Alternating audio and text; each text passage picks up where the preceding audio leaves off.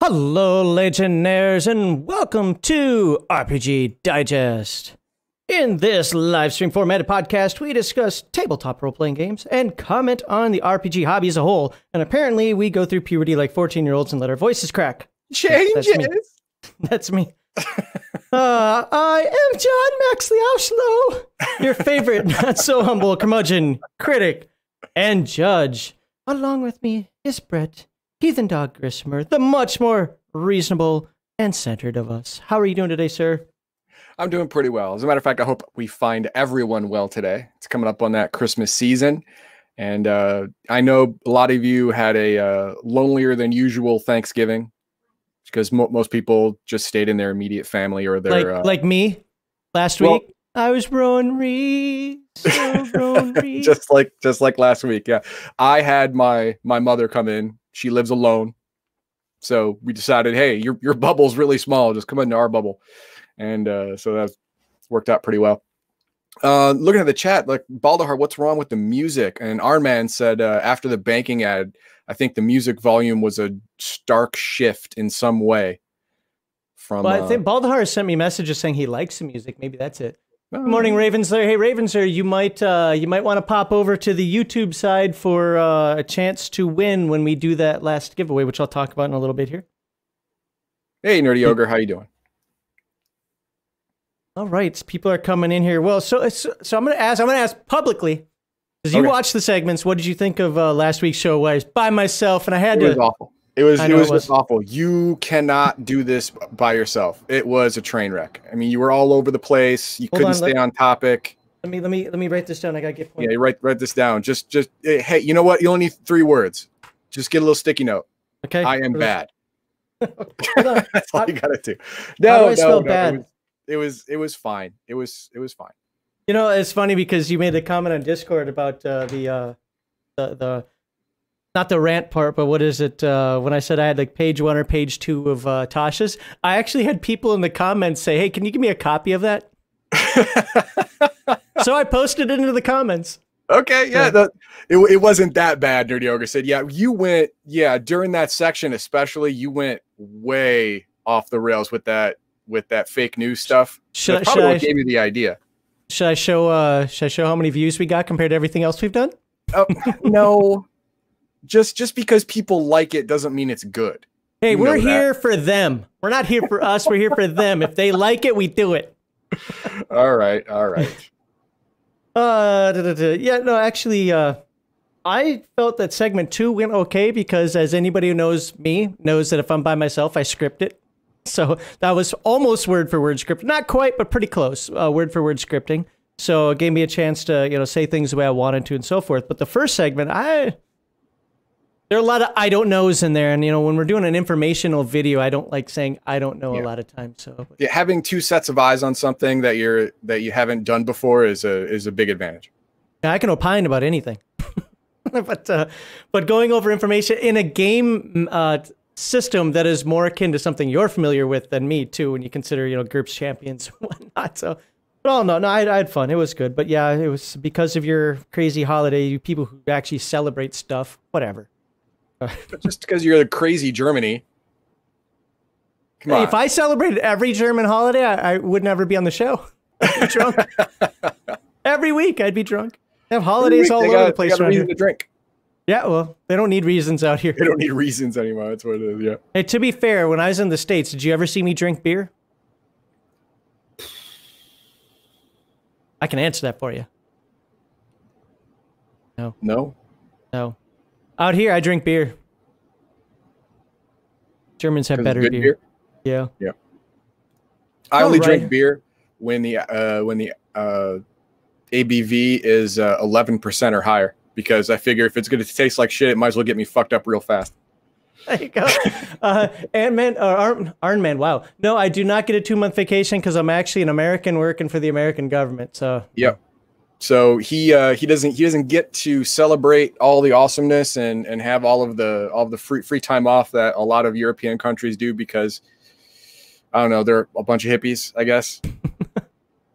Shads are, like I used to mention to Ravens there a little bit ago, if you want to pop over to the YouTube side for a chance to possibly win whenever we decide at some random point today. It's not random, I know when it's going to be. Point today, do the last drawing for the contest. Yeah, 2 people have already won. Congratulations, Shadzar. What? Didn't Shadzar win? I thought Shadzar and Crafty won. I'm going to get to that after we go through our obligatories. So I'm going to spend a little time talking about the last moments of the contest, if you're okay with that. So how about this? Let's put this back up. So what is RPG Digest? We converse about the tabletop RPG hobby, and we give you the truth, not what other weirdos like to say. We tell you what you need to hear, not what you want to hear, and we're certainly not an echo chamber for, morons out there.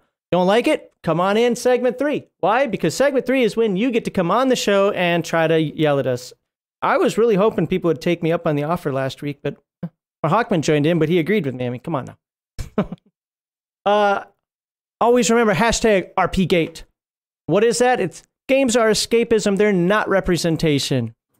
Games are about entertainment, not activism. And hey, you're playing a tabletop role-playing game with bunches of other people. You don't know where you could be. You could be at a college. You could be at a gaming store. You could be at your own home. Heck, you could be doing it at work right now. So just remember, organic diversity is a good thing because it comes from natural inclusion. So it is an echo. I don't know what you're talking about. The big thing with that last one is I've been reading a lot of people getting backlash for streaming their tabletop RPGs, and people crying out that there's not enough diversity. Oh yeah, too many white people, too many straight people, not enough women.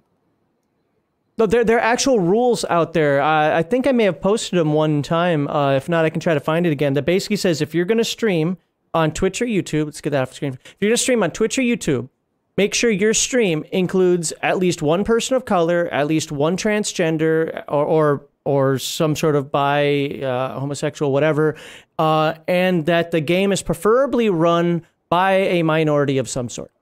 If you haven't met all those boxes, you probably shouldn't stream your game. There's actually a couple of checklists out there from some big players that say you shouldn't be doing a stream if you're not doing that.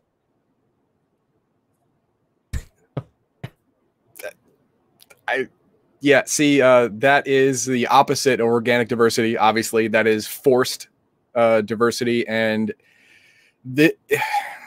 it's like, nope, I shouldn't say that.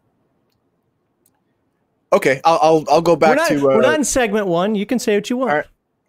Well, I'm going to go back to junior high and high school. Everyone was put into groups in science class, and invariably, I don't know how that always happened to me, the dumbest kid in class was always in my group.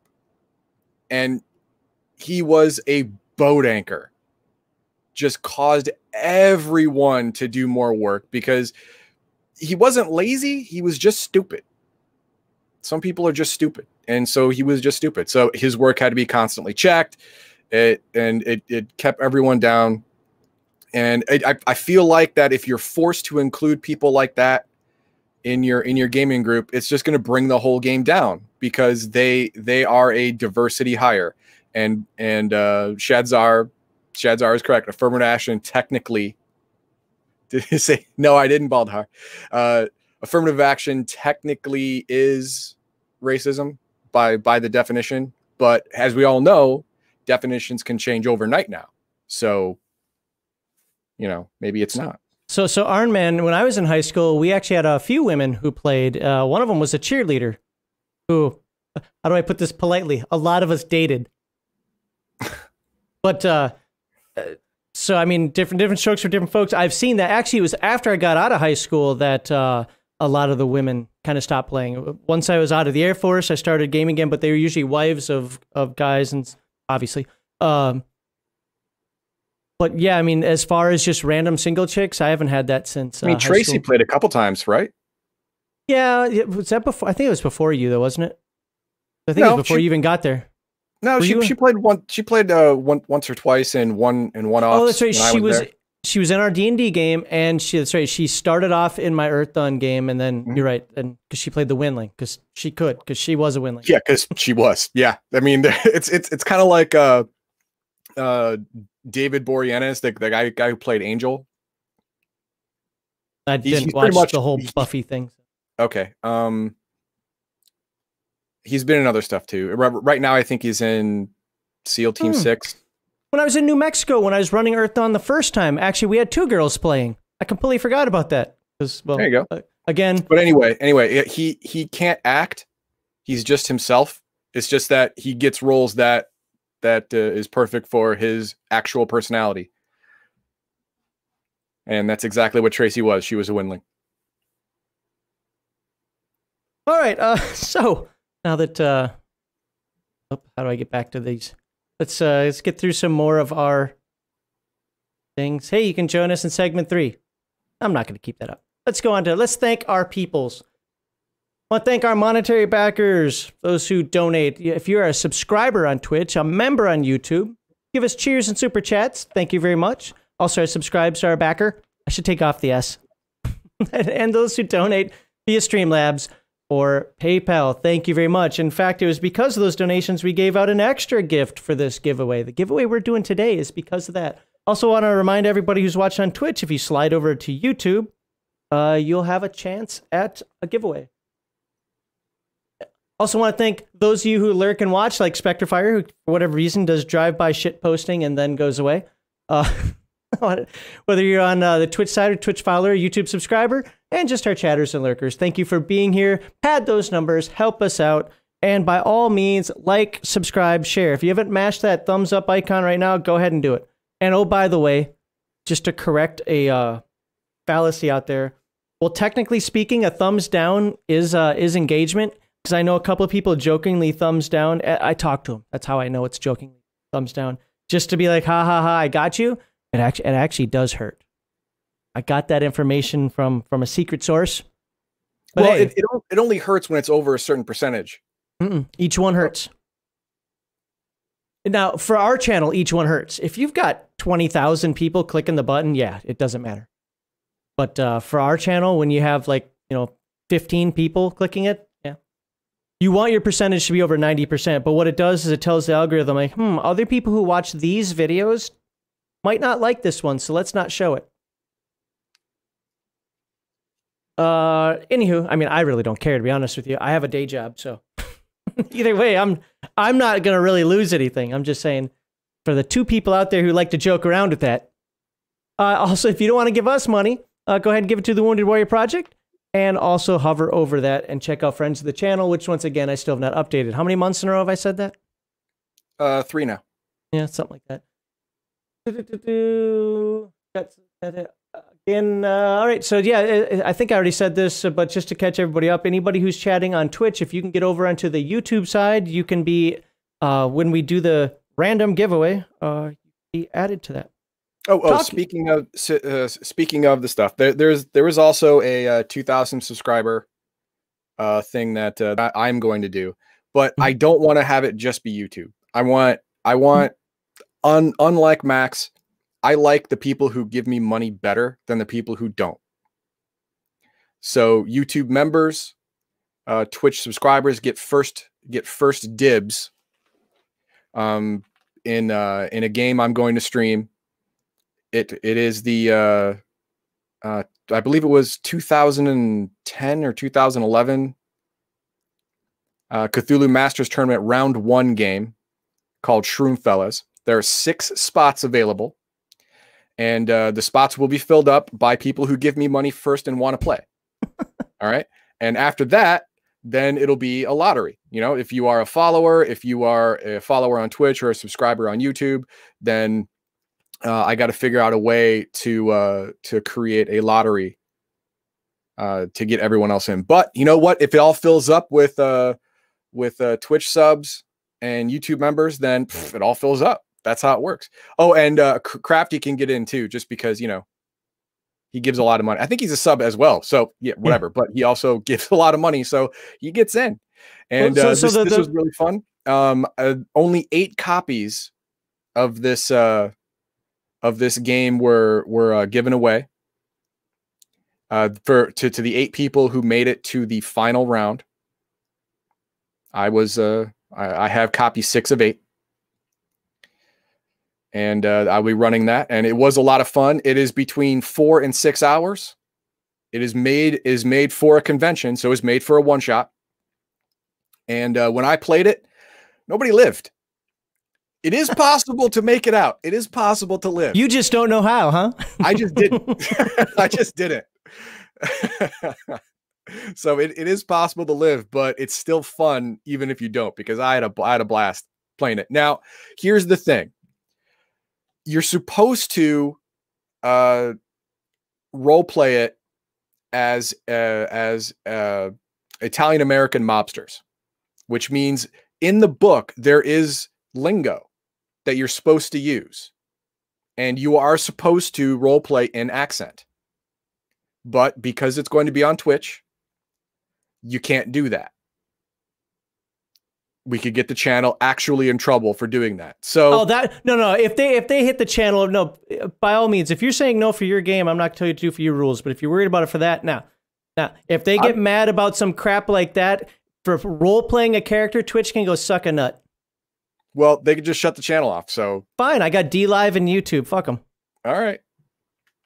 Okay. Then hey, you know what? Extra points for anyone who wants to speak in an Italian American mobster accent, like completely derivative of 1980s mobster movies. That's exactly what we're going for. Exactly it. Think Casino, think Goodfellas, think all that, and just do it. So the reason why I promoted YouTube over the Twitch side wasn't about money. It was about we hit YouTube 2,000 subscribers. Just to be clear there, it was a YouTube contest. I know. You gave your thing to people who just click a button. I give things to people who give me money. Yeah, fair. I can't argue that. All right. Let's finish this up while we can. Those are the links to our stuffs. Discord by far being the best place if you want responses, although I feel like I'm still the only one that responds. Does Garthon even live anymore? Is he alive? Yes, I just talked to him last night. You sure? He just completely cheated his way through 2 games of Risk. I think he died and didn't tell anybody. Hey, the real long shot. By the for anybody new, I'm going to keep saying this. If you're on the Twitch side, if you have a YouTube account, come on over to the YouTube side so that you can be entered into the giveaway when we finally do that at some point during this episode. Or if you don't want a tabletop RPG book, then don't worry about it. You can find us on our website, Parler, Twitter, Twitch, YouTube, Subscribestar, and of course our stuff on the old Redbubbles. And let's see if there's anything I haven't gotten my order yet. Neither have I. I should have gotten it by now.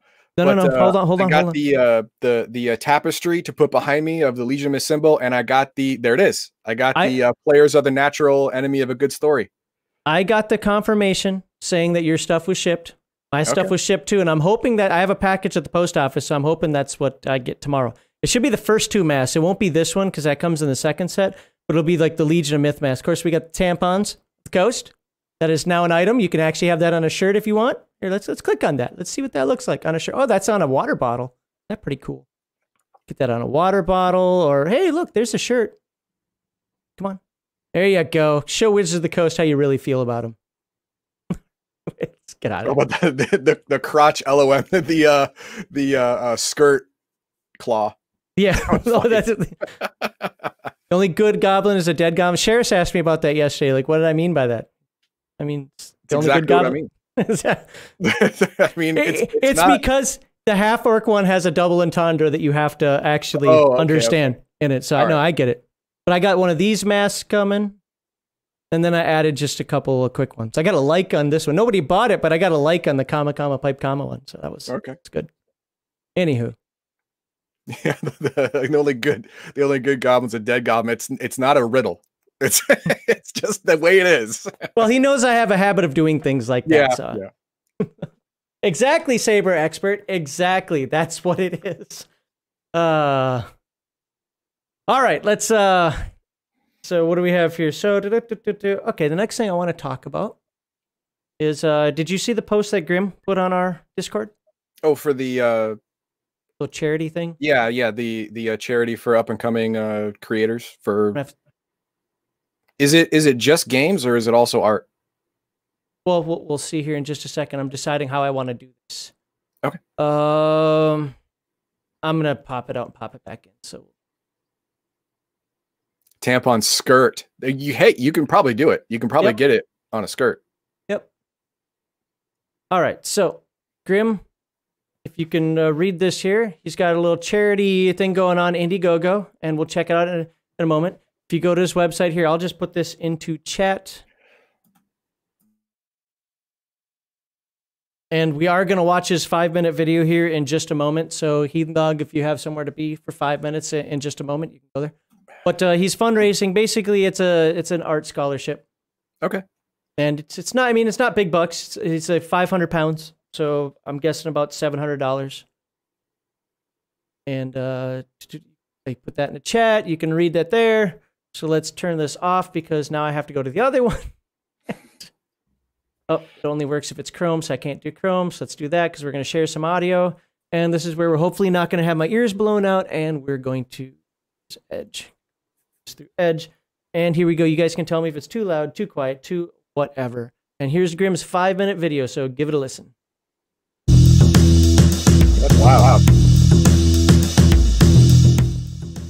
Hi, I'm Grim from Postmortem Studios. I make tabletop role-playing games and I write books, amongst many other things.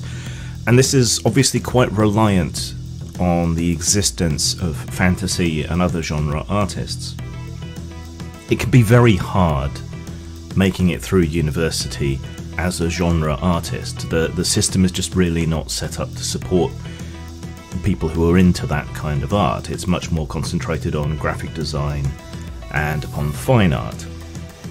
So I do what I can by employing students and artists who are hard up for other reasons to try and ease their lives up a bit.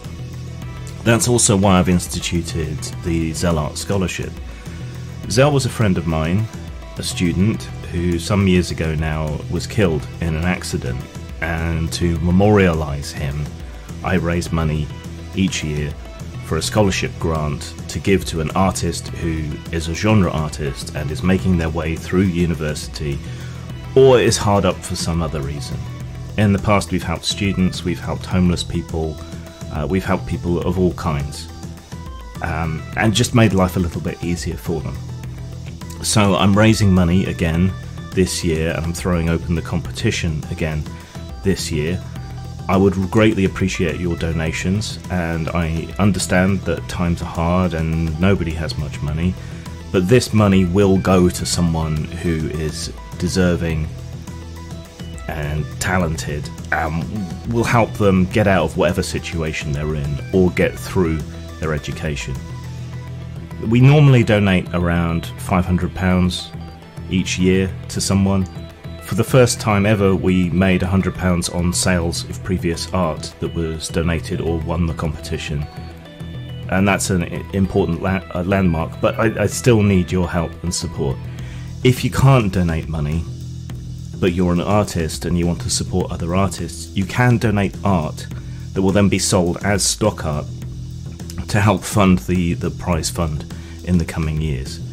If you don't have any money and you can't draw or have any other sort of creative talent that we can resell, then at least you could share this video, these links, these blogs, the information about the scholarship to your friends, and in particular, if you have any line to influencers, comic book artists, anyone like that within the greater sort of artistic sphere who might be interested, who might want to help others, then please do pass it on to them. All the money, and I make up the difference for fees and so on, goes to the person who wins the scholarship. All of it. Sometimes we've broken it down if we've made an especially large amount of money so that there's a one lump sum and then smaller sums. This year I expect it's all going to go to one person. So please back us, donate art, share the information, talk to people you know who might have influence or an audience, see if you can get them interested in this. Now if you want to enter for a chance of getting the scholarship, then you need to write to me at grim@post-mort.com. Explain your situation. You need to be either hard up for some reason, unemployed, in university, whatever else the case might be, and you have to be a genre artist. Those are the only real requirements. Any art you want to submit should be 300 DPI in black and white or color, and at least A6 in size. Not safe for work art is okay so long as it's barely safe for work. So topless but not full frontal nudity is okay. So if you want more details, check the blog, email me, whatever else the case might be if you want to enter. And if you want to help or donate to the Indiegogo, or contact me again if you have art that you'd like to donate, which will then be sold in an ongoing basis to support this scholarship year in, year out. Thank you. All right. So yeah, I mean, if we can get like Comicsgate or somebody involved with that, that'd be great. And Shadzar, I posted the link to his postmortem website, which has the link to this in it in chat. I can put it this way as well, but yeah, if we can get some of the Comicsgate people donating, that would be great. Boom.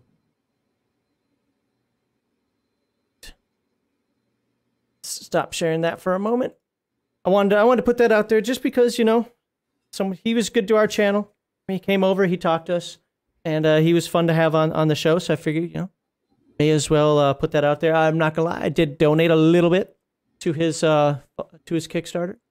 Let's see where he is now.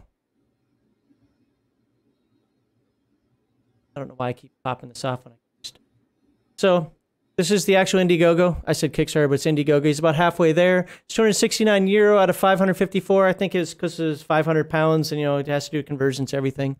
So he's about halfway there, just a little under 48%. So he's got 4 backers. So me and 3 others. So, but he's got 56 days left. I mean, this isn't one of those things that's going to get a lot of visibility, which is why I put that out there as well. So. And like you said, right now, a lot of people are, whether it's COVID or out of work or, you know, whatever else, you know, people are suffering right now. So I think his goal is realistic, but hopefully we can, Legion of Myth can push him over the top. You guys want to donate, right? That would be nice. Heathen Dog would rather you donate to him, but. Yes. Yes. Where's my stop sharing? If for some reason you want to give to this and not to Legion of Myth, I want you to stop. I want you to rethink your decision making and come to the conclusion that, you know what, I can split that 50-50. Half to Legion of Myth and half to a charity for artists that there you go. That may draw, you know, Baldahar's fun tentacle stuff. Maybe so. Hey, that'd be great. That would be great. You just woke Baldahar up. He'll be commenting in a second. But what? I heard my name. Tentacles? Who? Or, you know, maybe someone in a maid uniform. Eat ramen for a week. Give to both. There you go. The A6, yes, it's size format. You know, again, he's British, so he's going to be using the European size. Well, pretty much the rest of the world size format. All right, let's move on here. What's on my note card next? Oh, our contest winner. So, as you know, we're having our contest today. Again, if you're watching on the YouTube side, if you're watching on Twitch, you might want to slide over to YouTube. We're going to pull the names of the viewers, and we're going to put them in a randomizer that I already have ready. And we're going to pick the last giveaway. Contest rules are on our website, but I'll work that out with whoever ends up being the winner. But right now for the Hero Quest one, Crafty Matt Craft won, which I think that's kind of karma. He donates money, he gets a gift. I'm completely okay with that. I'm completely okay with that random choosing. What's funny is the other winner for the Race and Species one was smashed. If there's anybody who gives me more shit, the one who says that Heathen Dog's the better host, the one who he didn't go off on me, but he definitely had a different opinion on the race species thing. That's okay. I educated him. But he won. So it's like two different sides of the fence there. See, I don't play favorites. I could have said no to him, but no.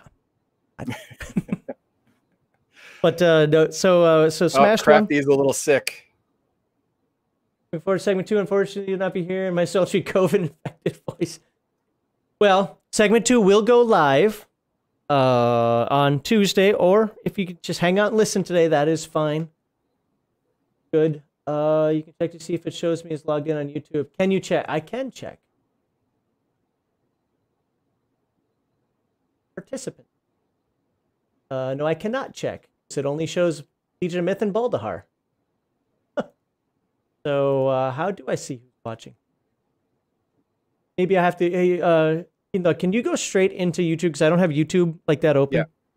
And see if you can see. It'd be YouTube, our channel name /live. Oh, you know what? No. That's the public side. Okay. Looking for participants. Right now, I only see Baldahar. I think I have to do this different. And I'm probably going to get some echo here in a second. But it says 11 people are watching, but the participants are only Baldahar. I think it's maybe because he's the only one who typed. I don't know. No, other people have typed from YouTube. Yeah, well, we'll have to find a way. We'll have to find a way of figuring out who's watching. I know on the Twitch side you can just do that. I thought that's what the participants thing would do. Oh, there's Sheris. Yeah, he posted it. Well, in the meantime, we're gonna have to figure that out because we don't want anybody to miss out on this. So if I have to scroll back and grab them one by one or something, we'll do that. But anyway, there's one more drawing to go. That will be as soon as we figure out how to pull everybody's name. Hey, if anybody out there has the list of participants, I just saw it happen. If you're on YouTube, type something into chat, and then your name comes up as a list of participants. Oh. Because Sheris and Nerdy Ogre just said hello, or okay. I'm here. Then why didn't there they are? I don't see Matt Craft. I don't see Arnman. Unless they've left. They've chatted earlier. They did, but they're not in there. Oh, okay. Longshot just got in. Okay, cool. Well, let's see how that works. And if we have to, we'll have everybody type the letter F or something when that comes up. Yep. So that we can get you. Yeah. See, everyone type F for fun. Well, later. Let's see. Okay. Yeah. I guess. Yeah. Now they're popping it. Oh, I wonder why they didn't before. Maybe it times out. F this. Our intro today is taking quite a while, but that's okay. You know, that's what happens sometimes on these streams.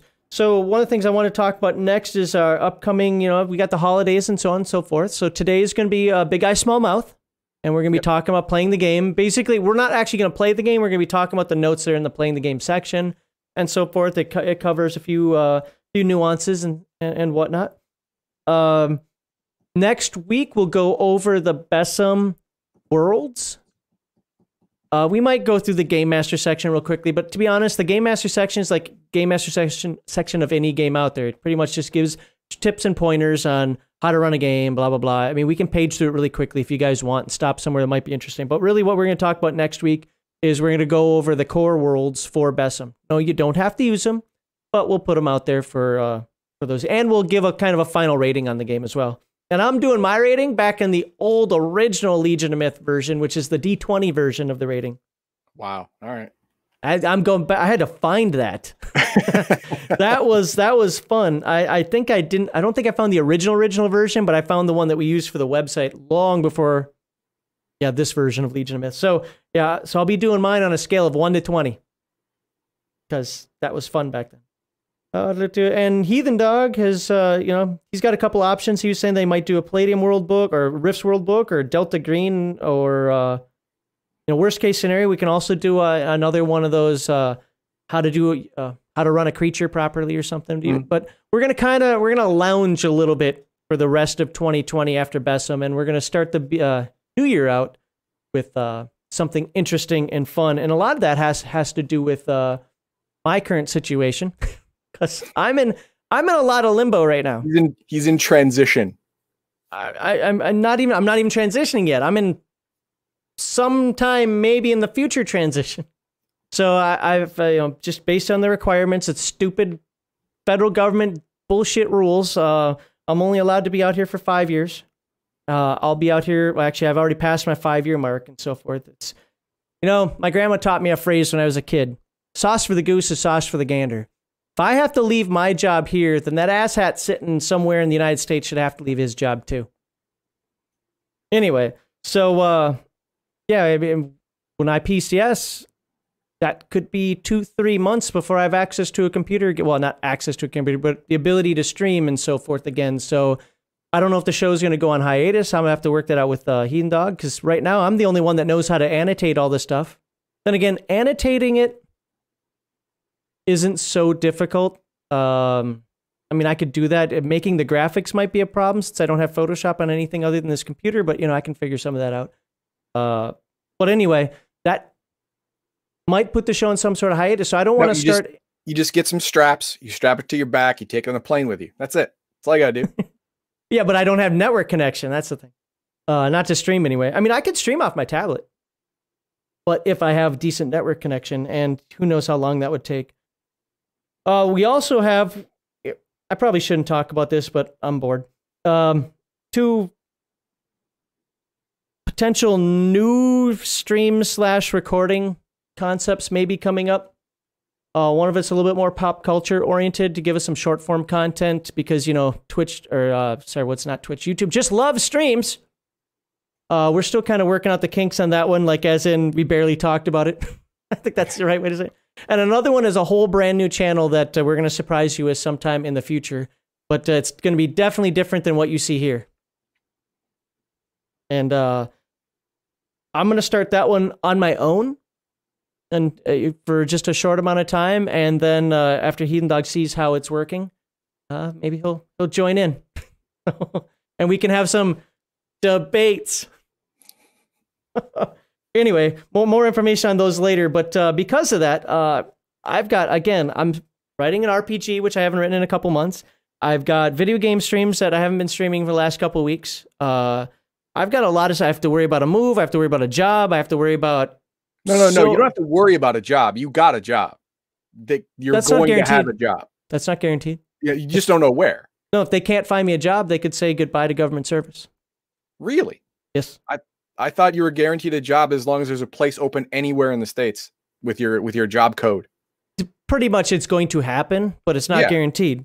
And other things can come into play with that as well. I could take a demotion, which, one of the reasons I want to stay out in Europe is I'm single income and overall you get paid more out here. Kind of have to for the cost of living and so forth. I'm going to go to the States and pretty much make half of what I'm making right now. That's not going to be fun. Yeah, but is it effectively half or is it actually a pay cut? Well, technically it's not a pay cut, but so for example, out here, they pay for my housing and my utilities. So imagine paying for a rent or a mortgage. Also being taxed, I wouldn't say taxed more. I get taxed out of Minnesota, so I'll probably be taxed less wherever I am. But you got to take a lot of that into consideration as well. But yeah, I'm going to be taking a pretty hefty pay cut to move back to the States. Plus, they don't fund all of your entire moving expenses anymore. Thank you, President Trump. He did that? Well, under his administration. I don't know if he did it, but it's under his administration. You probably didn't think of it. Yeah. So what happens now is, the government may reimburse me for my movement. It'll get taxed as a gratuity or whatever the hell it is. Thanks, Dix. Anyway. So yeah, between me being the one that knows how to edit this stuff, between my job situation, everything right now with RPG Digest is in flux. But here's what I want to tell everybody. No matter what happens in the future, we're not going away. We'll be back somehow, some way. All right, that's I rambled way more than I wanted to on that. What does that say? All right, let's get to this thing. I wanna learn how to play. Yeah, that comment's not important, and that's comment's not important. So, yep, let's get to it. All right, finally ready to get into segment 1. So, anything happen in chat there while I'm getting this set up? It's worth taking. You're going to end up doing oversight coding for Twitter. It's going to be great. Cost of living in the States kind of sucks depending on where you live, right? Well, yeah, it depends on where you live. But the thing about a lot of government civilian jobs is that they have a pay scale, and the good and bad thing is it almost doesn't depend on where you go in the country. Like if you get paid, if you go to San Francisco or you go to not New Hampshire, if you go to West Virginia, you have the same basic pay scale depending on your time in the job and your rank in the job, your civilian rank. They do have some kind of cost of living adjustment if you end up being in San Francisco. But, no, it doesn't cover it for San Francisco, San Diego, California. If DC, like it does not cover San Francisco, some big, huge, sprawling urban metropolis that's like $1 million homes that I can get here for $100,000, then it's not going to cover it. But he's actually better off in, say, Florida or West Virginia that have low or no state tax and really low cost of living, but still within a half-hour driving distance of amenities that are important. Then he'll end up being okay. But if he gets put into an urban area, then he's boned. Yeah, so far I've interviewed for 2 of 3 jobs. I've got a 3rd interview possibly coming up, which I have to understand. My field, is technically wide. My job code is like, I think, the biggest one in all of DoD/government, maybe outside of admin. Thing is me, I'm very niche within the field. So it's very hard to find a job. So I've got a 3rd interview hopefully coming up here pretty soon. But one of them's actually for my grade. Another one's for a promotion. But even with a promotion, it's like, oh, you get paid more. No. What they do is they find out that, so my Hawkman knows I'm a GS11, step whatever, is they find the GS12 and they just drop you down until you're just making a touch more. So I won't be the same step that I am now. That'd be great. But so they find whatever the minuscule is, they can pay you just above that because they can't legally drop your pay. And that's what I'll be making. And as my career field, I get a bonus. That bonus shrinks when you get promoted. So I'll literally be like making less money. Remember when I got promoted, was it like 1.5 years, 2 years ago? And I told you I made less money as a GS12 than GS11? Yeah. Yep. That's going to happen again. Yay. So anyway, all right. Yeah, let's start talking big eyes, smallmouth. Quickly, as always, we put the page out there. It's dyskami.ca. So dyskami.ca. Or you scroll down here. I think it's on this page. Is it not on this page? Well, Bessem 4. Okay, yeah. Bessem, the number 4.life. Check that out. Oh, apparently I did this wrong because I'm a professional. That's my story and I'm sticking to. Pro streamer. Let's get to the meat. Let's get to the meats. Okay. So today, you know what? I want to switch this around. We're going to talk about playing Bessem. We've gone through. Did you move? Great googly moogly. So we've talked about what? Templates, how to make a character, over some of the basic rules, the rule system. The mechanics, right. The general mechanics. Last week I talked about equipment, weapons and items and so forth because the point system, that works differently. Now we're going to try to put it all together today. Chinese overtime. No, overtime for me is literally 3 cents more an hour. Or is it 13 cents more an hour? I forget. Anyway, they tell me to take comp time. And I say, okay. All right, so playing Bessem, your adventure awaits. The earlier chapters provide you with the tools to create the anime and manga character of your heart's desire. And soon it will be time to pull those creations from the static page and into the realm of dynamic adventures. This chapter examines some of the meta questions behind the functioning of the game system, such as the structure behind the effects-based system like BESM. That's one of the things, and he said it a lot so far, and he's going to continue to say it. This is an effects-based game. Similar to GURPS, similar to Champions. Mm-hmm. Where did I stop? Oh, provides clarification into the more open-ended dynamic powers and power flux attributes, and we're going to have to probably spend a little bit of time there, because I'm going to be honest with you, I don't fully get it. They look pretty much the same to me. They're not. There's some nuanced differences, but generally speaking, they look the same to me. I was like, okay. It explores a wide range of anime and manga tropes that may help shape the role-playing of your characters. Additionally, the geographical and social aspects of Japan and Tokyo are detailed herein, since many BESM groups may use those settings as a backdrop for their campaigns. Hey, where's my wife? Where I need her. Foundations of BESM. All right. If we start reading every word, we're going to be here for another hour and a half. All right, I'll read this first thing, and then you'll go over you'll start off the effects-based system, and we'll try and find the salient details. Okay. All right.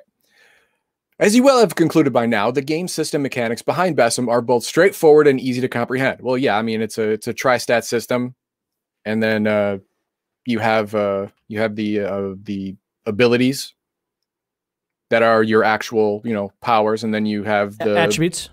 Sorry, you have the attributes that are your powers, and they have limiters, and they have augments, stuff like that to give you the effect that you want. Yeah, we got it. Although you can play through adventures with only brief consideration given to the core structure that provides foundation for BESM, having a comprehensive understanding of the mechanisms behind the system design decisions can guide your character creation in innovative ways. Furthermore, recognizing early which attributes and power sources most closely align with the vision for your character and how such attribute choices affect the game balance can avoid future situations. Okay, well, but basically what the writer's saying is that reading this section is paramount to the creation of your character. That's to having your character be realized the way you want it to. Now, why it's at the end, again, some placements of these sections are I don't agree with, just like Max Liao doesn't agree with some of them. But yeah. Right now, the only one I don't agree with is the template thing. And while he did come on the show and explain it, I would have rather had that later on. This one doesn't bother me because I don't think it's necessary. You've already made your character. Now it's like, but that whole paragraph was like, hang on, you got to read this first before you finalize your character. Well, we've already done all that. We've already done that. I mean, so I don't think a book has to be written like Astonishing Swordsman, Source of Hyperborea, where you just literally page through step by step by step. Because if that's the case, then the Earthdawn books are bad as well. But I liked how they were generally set up. But I understand where you're coming from, and I think in a points-based system, looking at me now, I don't care. Looking at me 20-some years ago when we played Champions, yes, I would have wished that this chapter was at the beginning of the book. Yeah, because this is the one that threw me off. Yeah, when you are doing a points-based system, making changes after you're all done is, I mean, it's easier here than it is in Champions. In Champions, if you have to make changes when you're done, you might as well start over. Yeah, I mean, you might as well just start over. It's easier here, and it's easier in a game like Star Trek Adventures, where they have built-in catches where this many points go here, this many points go there. If you don't add up to exactly this number, then there's your problem in this section. But having to redo a points-based character generation system after you've already done it is a friggin' headache. And if you read over this, you're like, oh no, I didn't understand this correctly, or I didn't really understand how this ability worked in the game, or this attribute, worked in the game. I didn't really understand how this limiter, but reading this now I understand it. I got to go change that. That can be a headache. To be fair, I don't think we're going to find a lot of that in this chapter. I hope we don't.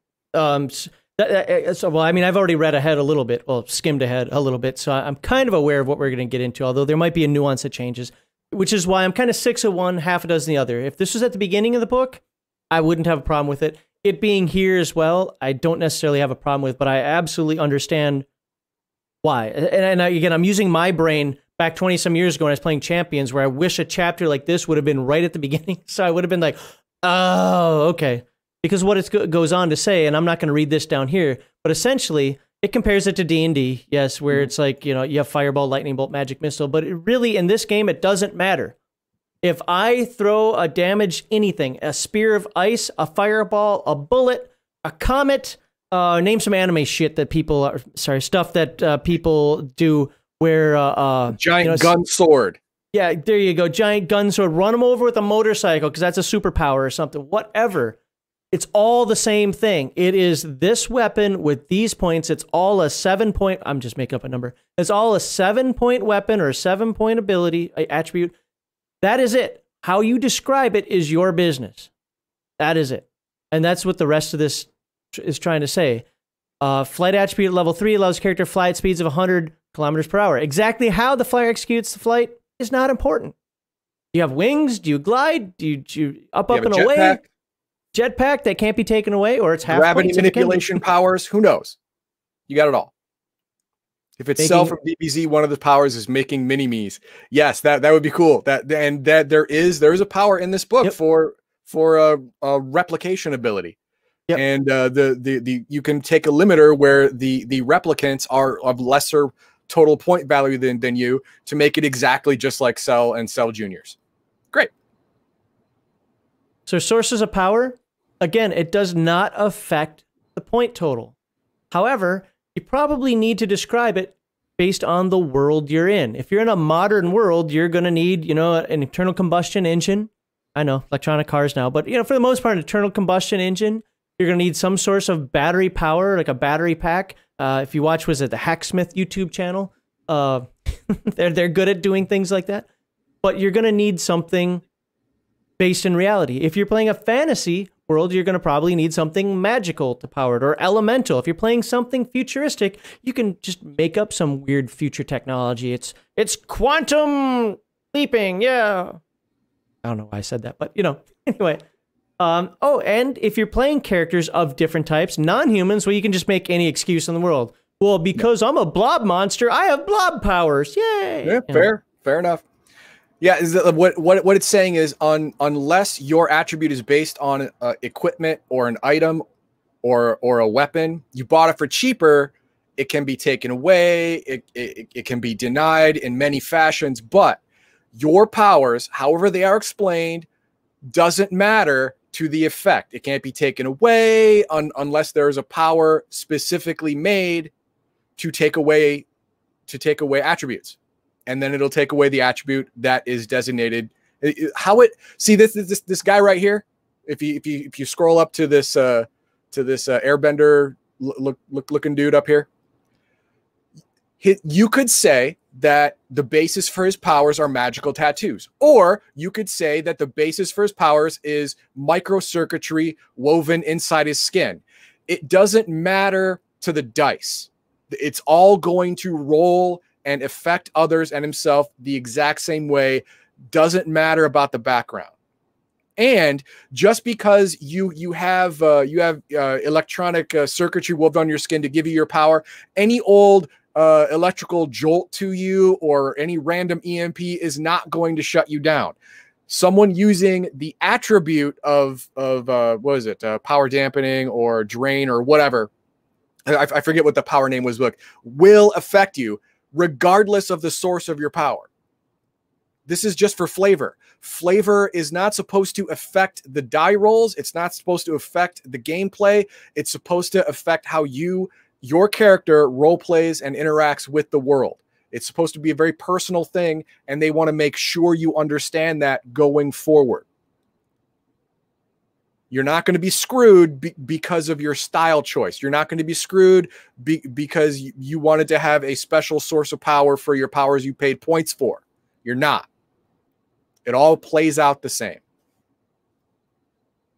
All right, here's where we're going to slow down a little bit, because maybe you'll understand that maybe my second, well, I skimmed it more than read it, but maybe my second read through this, it'll make more sense to me. But we're going to have to go through this part. So, to reflect a wide range of flexible powers and abilities demonstrated by anime and manga characters, it is vital for a universal role-playing game. Remember, this isn't a class-based system. It isn't built on one genre or setting. It's encompassing every possible conceivable idea you might have to the best of its ability. to have similarly flexible game mechanism to accommodate them. Whether these abilities stem from magic, psionics, tech, genetics, or superpowers, a robust game engine should integrate with the player creativity to expand the realm of possibilities to encompass nearly anything, which is why it is a point-based game, which is why they're generically, the attributes are generic. It is up to you to put the fluff in. There are two main perspectives that players and GMs have regarding these abilities. Either gamers want a more open-ended and narrative framework that gets out of the way and allows powers to unfold under the guidance of the game's story, or they want a broad mechanistic structure that still provides great flexibility, yet is prescriptive in the specific and often numerical application of the power. So basically, you either want more story-driven game or you want more crunch. Yep. In Bessem, the former is the best. So this is the anti-champions. Because that's a lot of crunch. And but to be fair, I'm not complaining about it. I'm just saying it's a lot because if you get into champions or the hero system, it's a lot of crunch. This one says, hey, if you have to err on the side of just, get your story going. So the former is best represented by the dynamic powers attribute, page 89, and we are going to go back to that in a moment. While the latter is reflected in the powers flux attribute. So you have the dynamic powers attribute and you have the power flux attribute. Neither of these two attributes are better or superior to the others since they accomplish similar functions and have comparable scopes. Comparable but not the same. I read them both. The primary difference is how player accounts for the character's changing powers during the game.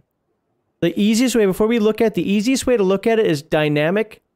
What's it called? Dynamic powers are something that just say, I have the ability to deal with fire. End of story.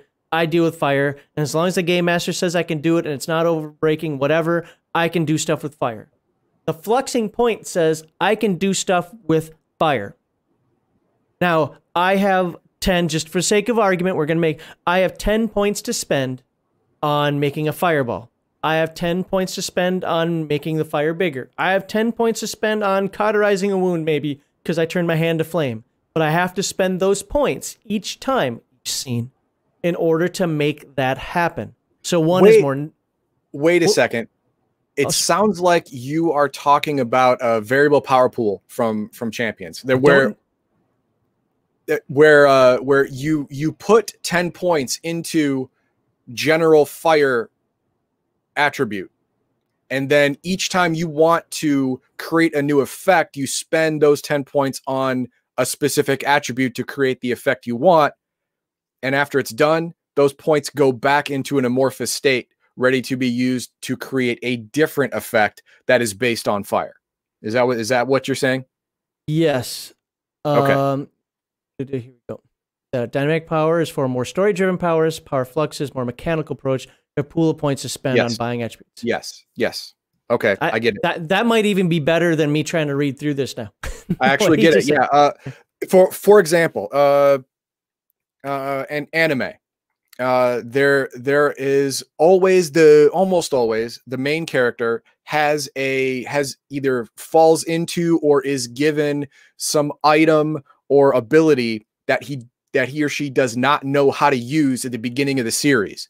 But as the story unfolds and the need arises, the powers grow and change to cover the specific need, and then you have that ability to do that from that moment of the story forward. The story created the need for your power to grow in a certain direction.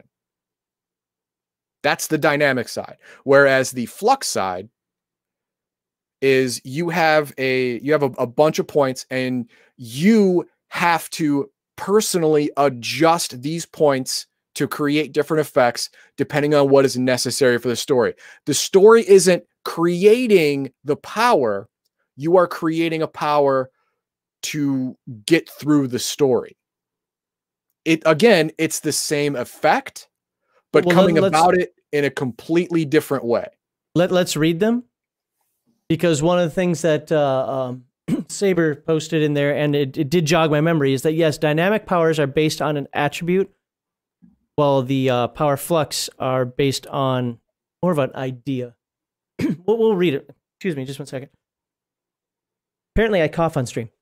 Yep. Okay, dynamic powers represent extensive control over a minor element, ideology, natural phenomenon, or sphere of influence. And we'll see some of the weird ones later that I never would have thought of before.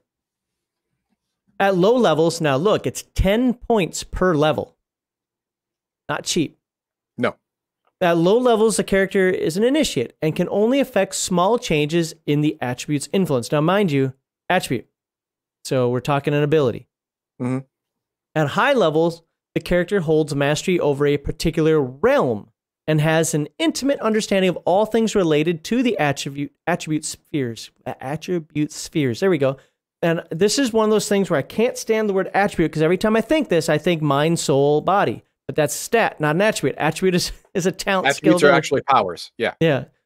Examples of minor categories over which the character has control include a classical element, earth, water, fire, a limited concept or idea, lust, protection, charm, pride, a minor aspect of nature, temperature, friction, insects, sunlight, clouds, orbits, sea creatures, or limited sphere of influence, keys, silence, cats, and he'll use the cats example later, writing, guns, a small locality, nutrition. And I'm glad he did because I did not see it the way he writes it up.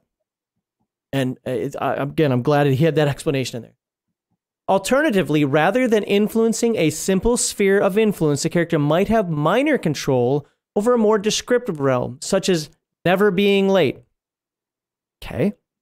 Always having the right amount of money. Sure. People laugh at me, never, or with me, never at me. Always having the right outfit for the right situation. That's the first one I find legit. I don't understand the other ones. I'm sure maybe it's because I don't watch anime as to why I don't think these other ones are important. But hey, this one, okay, I can understand. Social setting. While these event spheres are limited in scope, they also cross all attribute boundaries when appropriate. Mm-hmm. If the character makes a successful... Jesus, I cannot talk. You want me to read? Yeah, if you want. Okay. What page are we on? I'm 91 on the PDF. Okay. 89 in the book. All right, there we go. If the character makes a successful stat roll as determined by the GM, as see Chapter 9 action, they can manipulate aspects of the chosen area of influence. Since this is a story-driven attribute, there are a few definitive rules regarding what a character can and cannot do with a particular attribute level, with the level progression being primarily descriptive in nature. This takes a lot of work between the game master and the player. Yeah, I just got that. This is a very open-ended attribute and should be discussed with the GM at length to determine the effects and limitations in their game. It is for advanced players and game masters only. Proper use of dynamic powers will not unbalance the game, but rather can provide many opportunities for character innovation. In general, the effect can vary depending on the need of the story and emotional intensity of the situation. Dynamic power should only be taken in campaigns where the GM is comfortable with a story-driven approach to the handling of powers. Game masters who do not wish to adjudicate dynamic powers are free to prohibit it or restrict it to very low level. Players and GMs who desire a more rigid in terms of cost and effect, but still highly flexible attribute should take the power flux attribute. This will allow a character to produce similar dynamic effects within a specific game mechanical constraints. Okay, see, the way this is explained, it actually makes me more confused than just what it was at the beginning. Well, I understand it. My problem is it's a 10-point cost item or attribute, right? Yeah. So if you're paying 10 points for an attribute, you're going to want it to be useful. Anybody who's gamed with me, Heathen Dog, knows I don't like player fiat. That doesn't mean I don't like them to use imagination. I don't want players to have good ideas.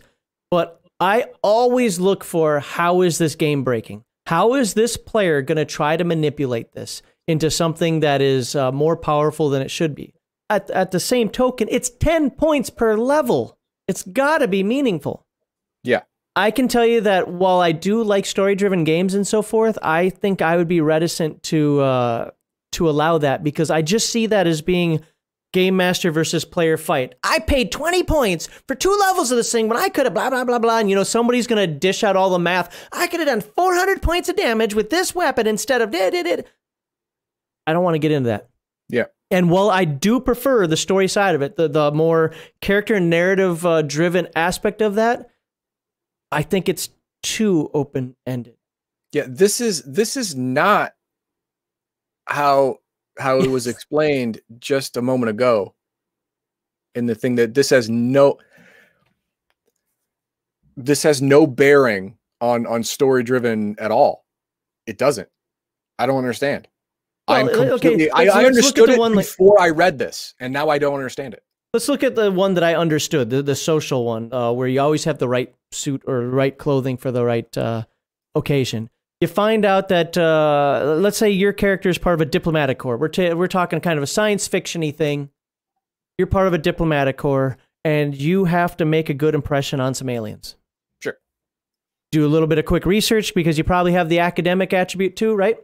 And then now, or just maybe you don't even need that because this thing costs 10 points.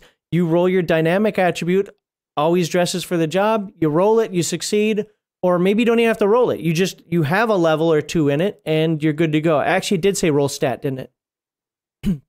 Roll your stat, which in this case I'd probably say is soul. My opinion, just based off the cuff. Yeah. Roll it, boom, you make it. Now you're dressed well. The aliens come. Now you're already starting on a good foot with them, so they don't want to blow up the Earth. Yeah, I mean, you're not going to get a huge bonus for that, but you could get social interaction bonuses to your rolls because you something like that. Yeah, I mean that's just an idea off the top of my head. I have to think it through more, and I'm sure there are better examples of that. I mean, it's just some of the other examples there. What I'm scared of. Let's use like the elemental one. Well, I'm a master of the elements, so I should be able to do whatever the hell I want with fire. I can plug a volcano. I can make the volcano erupt.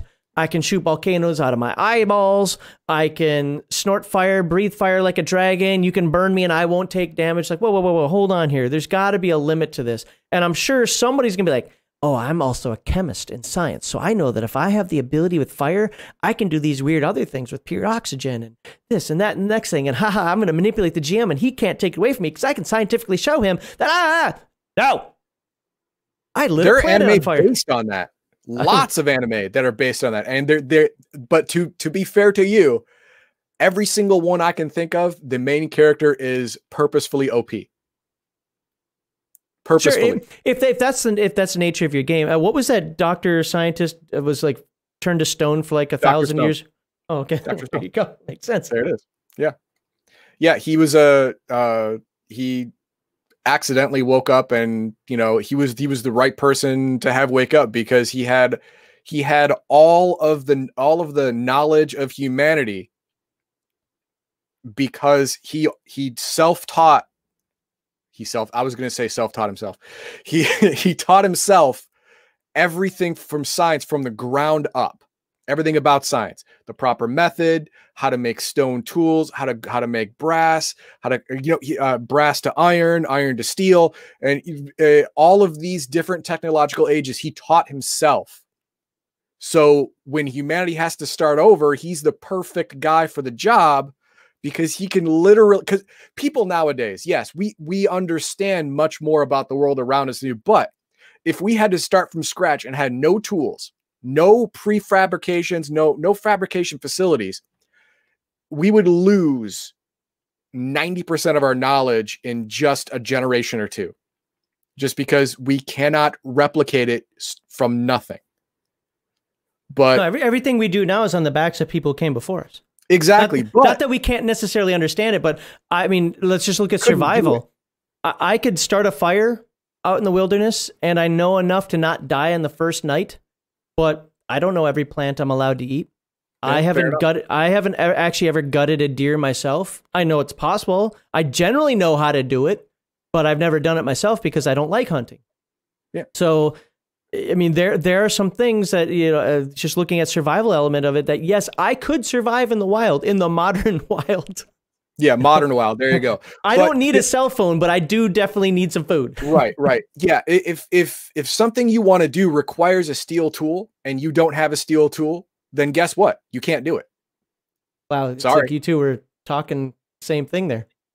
Do you know how to smith iron tools? Oh, there you go. Yeah. See, if you don't know how to do that and the thing you want to accomplish requires iron tools, if you can't create an iron tool, then you can't accomplish that. Yes, Sorry. I look for the shiny vein in the ground, and then I go chop, chop, chop, and I get 100 of them. I bring them over. Bring them over to your crafting table. Yeah, no, that's not how it works. That's not how it's done? Oh. Yeah, that's not how it's done. Let's look at power flux and see if we can see what the difference is between the dynamic and the power flux. I'll start this one until I can't read again.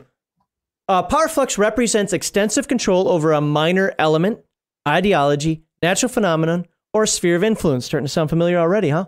It is often used to represent divine, elemental, or improvised magical powers, or a powerful high-tech item. Notice it's capital I because that is an attribute. Sure. At high levels, the character holds mastery over a particular realm and has an intimate understanding of all things related to the attribute sphere. Examples, minor categories over which the character has control include a classical element, again, a limited concept or idea, again, a minor aspect, not aspect, that's not a word, an aspect of nature, again, or a limited sphere of influence. Wow, it looks like it's all the same stuff, huh? Yeah. Weird. Except this one says nutrition. I don't think the other one said nutrition. Did it? Oh, I thought it did. Maybe it didn't. This is a very open-ended attribute and should be discussed with the GM at length to determine the effects and limitations in the game. Proper use of power flux will not unbalance the game, but rather can provide many opportunities for character innovation. As an alternative option to power flux, see the dynamic powers, which we already talked about. Power variation and transmute. Okay, we're not getting all those. Just talking about these two. A character with this attribute has a group of reserve character points called flux points that can be allocated to different attributes as often as once a minute or once each dynamic scene as determined by the GM within the thematic category chosen by the player. This often represents a broad-based magical or psionic ability, but it can also reflect a character who has several different power forms or a character who has little control over the range of attributes in conjunction with the unpredictable limiter, page 153. Stats and defects cannot be raised or lowered with power flux. Fluxing some attributes may require GM permission. Each level of this attribute provides a character with 5 flux points. So notice it costs 10. Where the hell is it? It costs 10. Right. But because of how universal it is, you only get 5 to spend on whatever you're trying to do. Because you can take those 5 later and put it into something else that's worth 5 and something else that's worth 5. If the character makes a successful stat roll, the character can assign flux points to one or more attributes that grant powers that fit within the thematic category. A flux point is equal to 1 character point. Well, yeah, I think everything in the game is going to follow that same rule, which can be assigned to the cost of the attribute directly or to the cost of raising an attribute's enhancement rank if used and permitted by the GM. Under normal circumstances, power flux cannot be allocated to companion, blah, blah, blah. Okay. Here's the example that I wanted to go into. You want to read it or you want me to? I got it. For example, a character who has the reincarnation of an Egyptian cat goddess. Bust. Could have just named her. Might take power flux cats at level 2 for 20 character points, which grants 10 flux points. Up to once every minute, the character can allocate the 10 flux points to any combination of attributes that fit the cat theme. Perhaps in the evening, the character plans to prowl around the city for several hours to hunt evil demons, leaping from rooftop to rooftop, and assigns the following attributes. Heightened senses, hearing sight, level 2, 2 flux points. Jumping level 2, 2 flux points. Weapon level 2, claws, 4 flux points. Hold on, and stop. Special movement level 2, balance, cat-like, 2 flux points. Ravenslayer, no, that's the name of a city. You're wrong. Go on. I had to interrupt to tell somebody he's wrong. Early next morning, the character decides they should gather information about any strange happenings that may have missed during the night by visiting a common stray cat hangout near the wharf and replaces the level 2 weapon attribute with telepathy cats. Level 1 and special movement level 1. Fast. Okay. Okay. This one I get. This is much more preferable in my mind. I can wrap my head around it. And this one is, this one's a Green Lantern ring. It's a Silver Surfer's Power Cosmic.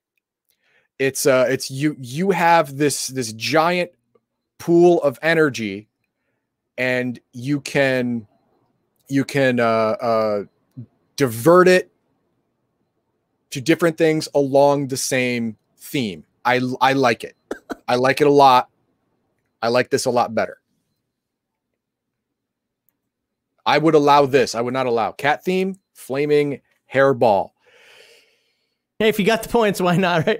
But the thing is, the hairball thing, yes, but not flaming. I would allow a disgusting cough up a hairball, a disgusting coughed up hairball that you can spit it on someone and it will be like Maxiao's cool goo gun. that's yeah, it goes back to the. I would allow that. Christopher Kramer, how you doing today? And very anime-like, but not on fire. So, by the way, everybody who's on the YouTube side, okay, I looked at the participant thing again, and it goes away. So I think what we're gonna have to do is when we do the giveaway, have everyone type something in. Yeah, type something in. We'll get the names from there. So if you're watching on Twitch, you might want to swap over to YouTube because at the end of this segment, we're going to be doing the final giveaway for our 2,000 subscribers. Yeah, Saber Expert. I'm with him. He prefers Power Flux and power variation much more than dynamic powers. Yes, dynamic powers just seems like it's more work than it has to be. I mean, I get it. To be fair, and I need to put that out there. I understand why it's there because not everybody wants to play. And I know I say this like a pejorative, but I don't mean it that way. I just mean it as a different style. But a champions or a hero system style game. Some people just want to say, I have this ability. This generalized ability and I want it to work and I don't want to count points every single time I do it. I get it. My problem is literally just I see too many fights potentially happening between the player and the game master. Yes. Yes, because the power for dynamic is so open-ended that it goes beyond the ability for the game master to rein in. It can easily try and go beyond the scope of the game. Whereas the power flux, you have to work within the mechanics of the game, and it puts more onus on the player to come up with good ways to spend the points to get the effect they want, and takes the burden off the game master to try and keep a power within the framework of the story. So I do like it a lot better. Yeah, I would use that and not dynamic at all. Same here. I mean, I might be a little bit more lenient with it, but I don't know. All right, getting back on track to where we were back at page, it's 261 in the PDF, so it's probably 259 for the book. And we'll move on to, then there's power variation. An often overlooked third reassignable attribute is power variation, which is best viewed as a highly restricted version of power flux. Rather than the player justifying each application of fluxing points, a set of attributes are selected in advance. And I think this is your multi-power right here. Yeah. A set of attributes are selected in advance, and any character points assigned to these specified attributes can be redistributed as needed. Okay, so which attribute to use? Dynamic powers is ideal for magic and sorcery, psionics. And again, when we're talking magic and sorcery, when we're talking the dynamic power, we're saying I'm an elementalist. I'm spending 20 points for 2 levels of elementalism. So because of that, I have, now if the game master wants to focus it to say just air, I can fly. I can remove air from you. I can, I can create a bubble of air around me while, swimming in the water. There are a lot of ideas that you can have that you can just come up with and say, because I'm a master of the elements, I'm a master of the element of air, I can do these things. As long as the game master's okay with it, you're okay with it. You know what? You got rank 2, it costs 20 points. If you want to make a bubble around yourself, or we'll say a 3-meter bubble that lasts 10 minutes, go for it. I can also see a game master going, oh my God, this was supposed to be challenging. So no, that's why, the more I think about it, the more I like the power flux. But anyway, it's for generalized abilities. Psionics, unrestricted shapeshifters. I like the unrestricted, right? Divine or infernal creatures. Characters that embody an aspect like a guardian of time, because again, the idea is generic. And highly creative players. This is what scares me more than anything. Yep. I want my shirt. I want my shirt. That's right, your player agency shirt, huh? Yeah, my player agency shirt. I want that. Oh, there's going to be a part in this chapter where we're going to talk about player agency. Oh, goody. So Power Flux is ideal for advanced technology, downloadable knowledge programs, nature-based shapeshifters, superheroes, technomages, and players that enjoy game mechanics. Yes. And the Power Variation is ideal for paranormal characters with highly restricted abilities, partial or novice shapeshifters.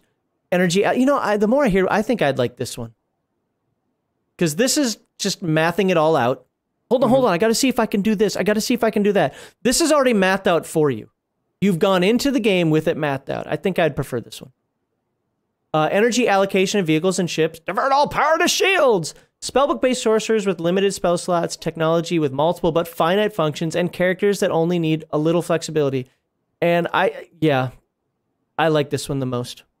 Should have read that one. It's the easiest. I mean, it's easiest open, overall for both GMs and players, while still allowing diversity of thought and play. Well, what it does is it gives the players more powers. You just can't have them all at once, right? But you have the ability to get all these powers. They're all mapped out at the beginning, but you can only use 2, 3 of them, 1, 2, 3 of them at a time. Because you have to divert power or cast the spell or do whatever. And the game master already knows everything you can do, so it's a lot harder for you to accidentally break his game. Which can be easily done with dynamic powers, just easily game breaking. Or it just turns into arguments. That's, you know, I'm more scared of the arguments than the game breaking, because a good game master is just say no. And then the player's going to be like, why did I spend 10, 20, 30 points on this then? Because you're stupid. Because you're trying to min-max. Oh, look at that segue. It talks about min-maxing in here. We're not going to spend too much time, unless you really care to talk about min-maxing. Pretty much it says that min-maxing isn't necessarily a problem, because in anime, a lot of characters are min-maxed, but you know what? If you're trying to win at a role-playing game, you might not be playing it for the right reasons. Yeah.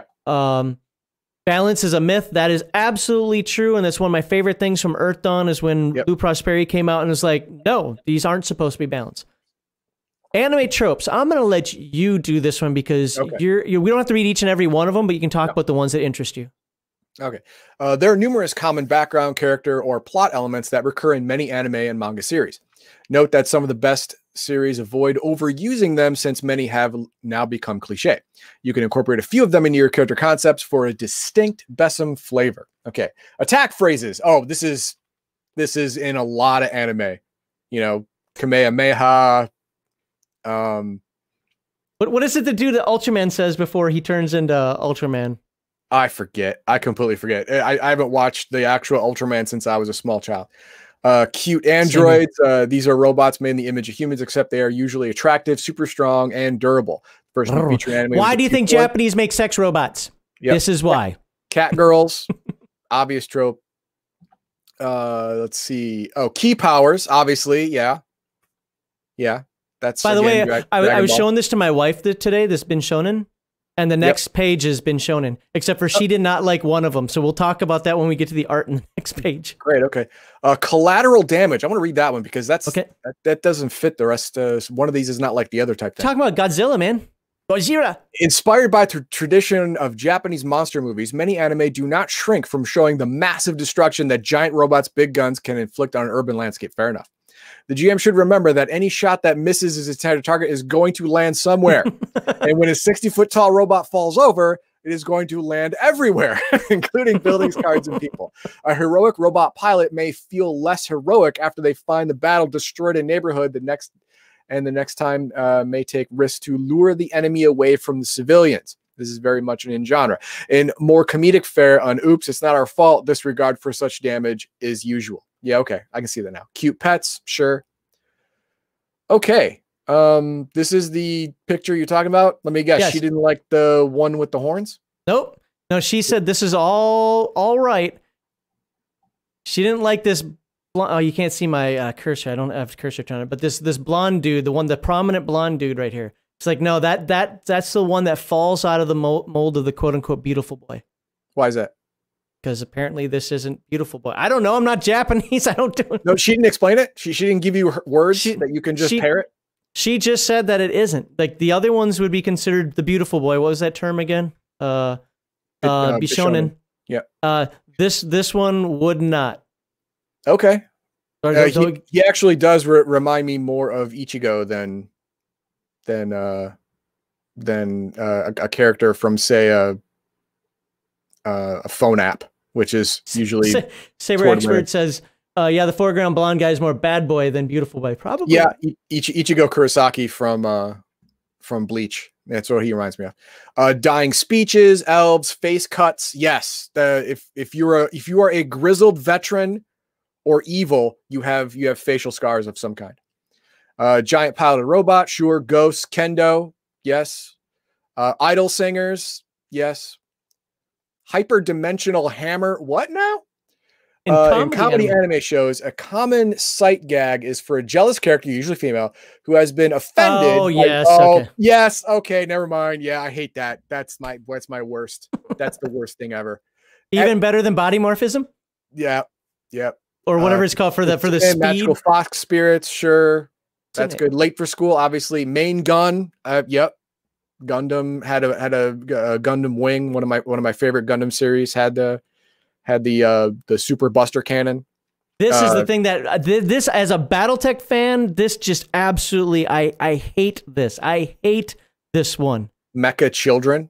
Because I see mecha as a combat vehicle. You take years of training. You don't throw a 16-year-old like freaking Iron Eagle bullshit. Sorry, segment one. No. But then again, to be fair, what do I hate in almost all anime or TV shows that exist? The Wesley Crusher syndrome. With the exception of Ender's Game, I can't stand teenage kids doing anything right. Because I know teenage kids and they don't do anything right. No. And even when they're smart enough, they don't have the experience to use that knowledge correctly. But the whole mecha children trope thing, there are a bunch of anime out there where this particular power source that is used for the combat mecha can only be powered by girls under the age of 14 or something like that. Hawkman, no, you can't. No, you can't. You cannot get in a fighter jet at age 8 and start learning how to fly it. No, mecha are combat vehicles. They're not streetcars. All right, fair enough. All right, mecha inventors, choosing between girls next door versus exotic girlfriends. That's common, right? Mecha bases, naughty tentacles. I knew that was coming. I mean, where has that been all my life, right? Naughty tentacles. Nosebleeds, I hate that one. Oni, of course, yeah, demons and such. Public baths and hot springs. That's what SDF. The self-defense forces. Yep. Every this is real. Mecha type anime has a defense force of some kind. So let me real quickly. The SDF is real, and the reason it's called self-defense forces is because by Japanese constitution, they are not allowed. They're not allowed to engage in offensive operations. They're allowed to protect themselves, which is that's why one of the reasons we're in Japan.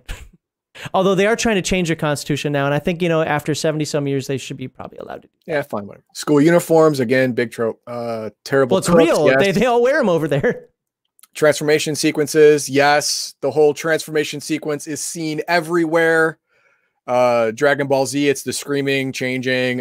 Sailor Moon is a cool little spinny thing with the, whatever. Yeah. The transforming mecha again. That's another trope. That's a good one. Yep.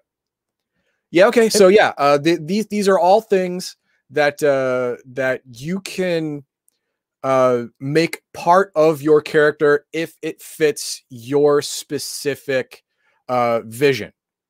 It's trying to give you the concept of it's trying to give you at the very least ideas. Yep. But at the very most, oh my God, that's it. That's what I was thinking of. And if it gives you that, then great.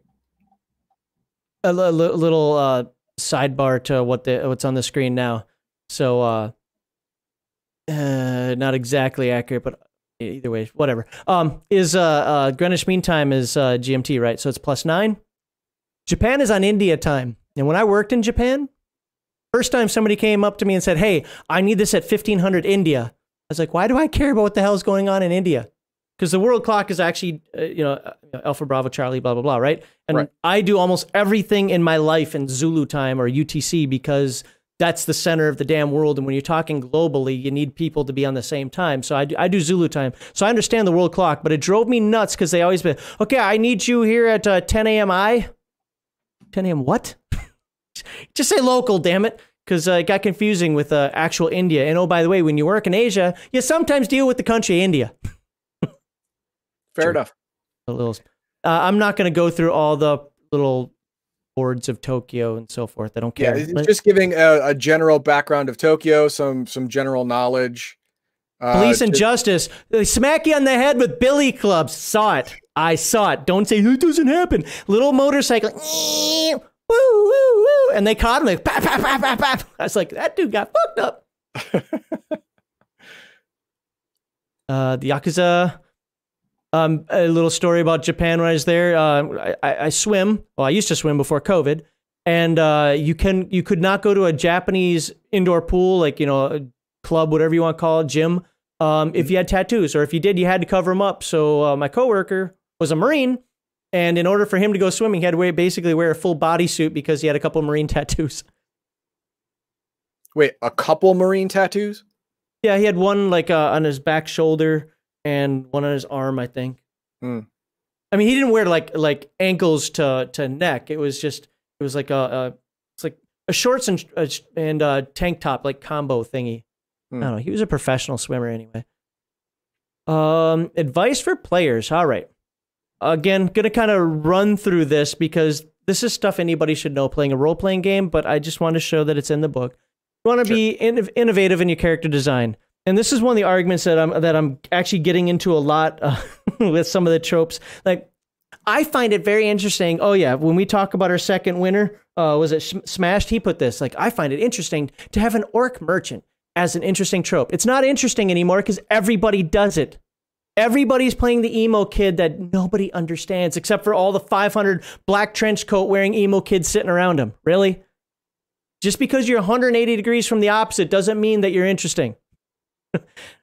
You can be something interesting while still following tropes or using tropes. Just be an interesting person. Defects and weaknesses are absolutely something that's interesting. And that's one of the things I always try to put into one of my characters. The most recent one where this is just a relevant example, probably nobody here would remember, but if Liliandra was still here, she'd know that we, for Star Wars The Old Republic, the MMO, we used to roleplay before the game came out on forums. And my character always had a weakness of going too far. And I needed somebody to pull me back in. It was my roleplay trope to get the other characters involved. As an example, I would always go too far, but as soon as somebody pulled me back, I let the person, pull me back. And it started building a bond between the characters and so forth. Think of things that are weaknesses that aren't game-breaking weaknesses. One I wrote up in one of the chats was I played a dwarf. He was a follower of Merkel in Forgotten Realms. Sorry, okay. Forgotten Realms. What? The god of undead. The god of undead. Well, Merkel was killed by Cyric. Well, when my dwarf realized that gods could die, he became despondent. And he was kind of depressing. He was a teetotaler. He was kind of not what you'd consider a dwarf, except for, he was still a dwarf. The dwarves didn't think so. And he was damn near suicidal, not in detriment to the group before the group. If you had a lame brain idea, I may as well do it because what? If gods can die, so can I. Who cares, right? Let's go. Let's do it. No. Hold on. We need to plan this out better. All right, plan it out better. Just tell me what to do. Sure. Was that truly playing the typical stereotypical dwarf? No. But I still had my aversions to magic. I still had, the basic tropes that come with a dwarf as well. My point being is that you can come up with character ideas that might be a little outside the norm without just going, I'm 180 degrees different. I'm a dwarf wizard who loves to drink wine. I hate battle axes and I'm allergic to iron. No. Go beyond a clone. There you go.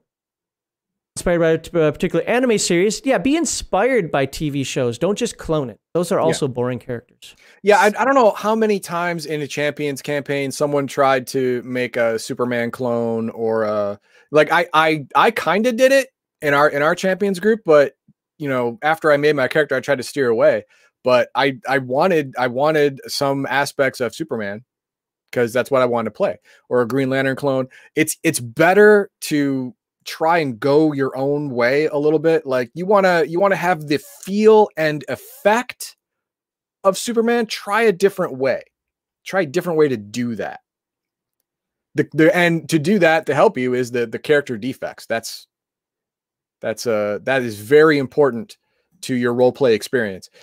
It doesn't have to be game breaking or gimping or anything like that, but a character defect, even one as simple as an anime and manga trope of whenever you talk to girls you get a bloody nose, whatever, it has no effect on your hit points, your health. It has no effect on dice. Japanese girls are used to that in anime, so it doesn't actually affect any social standing either. It's just a character defect that you get to roleplay. That's part of you, and it's fine. So Schism Navigator has been posting in there some stuff. I'm not going to say it out loud. It just doesn't belong in segment 1. We could talk about in segment 2, but I'm not going to talk about in segment 1. If you have actual definitive information on that Schism Navigator, I would like to see it, because, the developer Mark McKinnon came on our show, and he was a very nice guy. He treated us respectfully, especially since, we can have some very disrespectful videos out there. But, at the same time, if something like that is true and not just rumor, I'd like to know about it. But I don't like to, there's enough rumor and there's enough craziness out there that I don't like to engage in that directly. I'd hope that what you said isn't true or is a misunderstanding. All right. Emotion is real. I got to read that. Hang on. Emotion is real. Playing through an engaging adventure, especially those of a long-running campaign with the same characters, may invoke surprisingly raw emotions as the events unfold. Everyone expresses emotions differently, and although some players may view a game with a sense of third-person attachment, others may be much more invested and sensitive to the storyline. Oh my God, I hate these players. Unexpected emotions are real and should be treated by all players with compassion and understanding. No, you should butch up, you sissy boy. So when I role play, and I have not been able to do this anytime recently just because the players around me aren't this type, I like to fully immerse myself in my character. I'm the type of person that if I'm mad, I will pound the table and I will scream. I'm the type of person that if my character is sad or despondent, I will actually, I can't usually well up a tear, but I will try to act like I'm crying and stutter my voice and sniffle and so forth. I try to role play the part. But you know what I am? I'm an adult. Yes. And there's nothing in the game that can hurt me. Exactly. This right here is speaking to all the little douchebags out there that their character lost that +5 sword and now they're so pissed off they can't even play anymore. Just they're rage quit and then run away. You know what? Later. See ya. You said naughty poo-poo words to me. Yep. Get out. I don't feel this is safe. Then go somewhere safe. That's segment 2 stuff. I got it because I'm about to go somewhere safe. Embrace failure. There you go. There you go. The thing about role-playing games a lot of people don't understand is if you can't win, you also can't lose. You can die. No, your character can die. That's not the same as losing.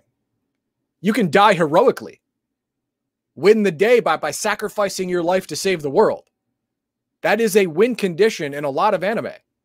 That's a win condition in a lot of games. And I need to say this not because I know you know what you're saying, but you don't die. Your character dies. You're totally, even if you are invested like I am with my character, where I try to get into the eyes and ears and emotional content. If that character dies, I don't seppuku. No. No, because because you're an adult and you understand how fantasy works. But yeah, I mean, just because your character did not succeed, as long as you're not dead, you haven't lost, because you can't lose at a role-playing game. You can't win, you can't lose. So trust the game master. That's the thing. If you don't trust the game master is treating you square and giving you a fair shot at character victories, then you're not going to have fun. You're going to be constantly paranoid. That's why I can't play with Max Liao. with him game master or anything, I don't trust him, because he has proven untrustworthy. so I can't trust him. Flip side to that one is, remember when we were talking before about dynamic powers and how they can either break the game or they can break an intent? Yep. How I proved myself untrustworthy was because I'm not going to say it was shenanigans, because I don't think it was intentionally sneaky, ha ha ha, happened behind my back kind of thing. But what you were able to do was not the intent of what I wanted to have happen. So yes, I denied it. Yeah, the problem is that just like the problem you said was going to happen, if you agree to it and then are sorry about that, that's not my fault. That's your fault. That's the game master's fault for agreeing to let it happen. And if you can't control it, I'm not going to let myself be manipulated by somebody who uses either a shenanigans play or a potential shenanigans play. That just because I didn't see it coming does not mean that I was in the wrong. My intent was for that to take time. It ended up not taking time. Therefore, I denied it. So that was intent over the spirit of law over the letter of the law. You should read this. You need this one. Okay. Game mastering. Both positive and negative feedback is essential to create an exceptional gaming experience. Well, first of all, after every session, a game that I run, I always ask, "Hey, what'd you guys think? What could be? What'd you like? What'd you dislike? What could I do better? What do you think you guys need more of?" So on and so forth. I do that after every session. I can't. I can't do it after every session. It's there are some things that once set in motion in a particular adventure scenario, a group of a small character, story arcs that cannot be changed once set in motion. So I ask after every significant arc of the story, because then trajectories can be changed. Then I can start changing things based on feedback. But in the middle of a story that I've already started, I can't change trajectory because people don't like this certain aspect of it. I can't rewrite it on the fly. Where Shads are now. You said story about 18 times there. I want to see him freak out, and he never freaks out on you. He always goes off on me. Well, when you're the one that's actually that he should have a problem with. Yeah, I mean, well, that's just it. You know, I mean, it especially the old module adventures. There's really no leeway. Like, I don't like the way this is going out. Well, I don't know what to tell you, dude. It's written down right here. I don't know what to tell you. I never run a module as written. I'm just saying. Ever. I'm just as an example. There's, you know, you're in the middle of that module and people are like, oh, I don't like the way this module is turning out. Well, I can't rewrite the whole thing. You know, so Saber Expert, when I ask it, I ask it. I don't ask. I'm not sitting down having a 2-hour conversation session 0 again. It's like, what'd you like? What'd you didn't like? Hey man, you know, combat was a little slow today. I think we had too many of them. Or hey, you know, it'd be really awesome if our characters could have time at an inn, or if we could talk to a priest of this or whatever. You know, just things that I agree with Heathen Dog in the fact that if I have something set in motion, you're not changing it. But if there's something I'm missing, like I'm not giving you time to roleplay, or I'm taking too much time to roleplay, or I didn't let you get the battle axe that you wanted that I promised you 59 years ago or something, you know, maybe I can work that in somehow.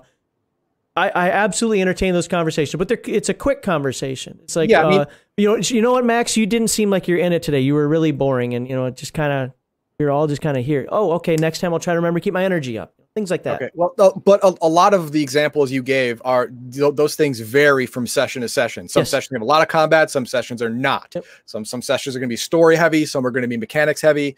You know, so getting feedback day to day like that for stuff like that is basically useless. It helps me because each day is going to be different. It helps me. So, all right. Well, that is the end of chapter 12. And we're not, next week, we'll go over to game mastering so quickly because I've already looked at this and it just pretty much says what a game master does. Most people watching this should know this. So what we're going to spend most of our time on next week is going to be, still game mastering. Advice for GMs. Okay, here we go. The multiverse. We're going to spend most of our time on the multiverse because Bessem comes with a multiverse. You don't have to play with it, but it comes with a multiverse. We're going to talk about the multiverse, and ultimately we're going to finish the book next week. We're going to give you our rating of the game, what we think about it. I'm guessing you're still going to do the 5-star system, or you don't have to. I'm going to use the old Legion of Myth version of the D20 system. But either way, you're going to get our ratings of the game. It'll be understandable. So, yep. See, look at that. Shadzar's gone. He didn't call you out a single time. Yet, if I even post something on our Discord one time, like, oh, isn't he start? He has this freaking meltdown. All right. I hope he's here for segment 2 because that's what we're going to be talking about. Isn't that a good tangent? Let's get that off the screen. So, any final comments from you with regard to we talked about playing the game? Okay. I like that that whole section was trying to help not just the player but the game master as well.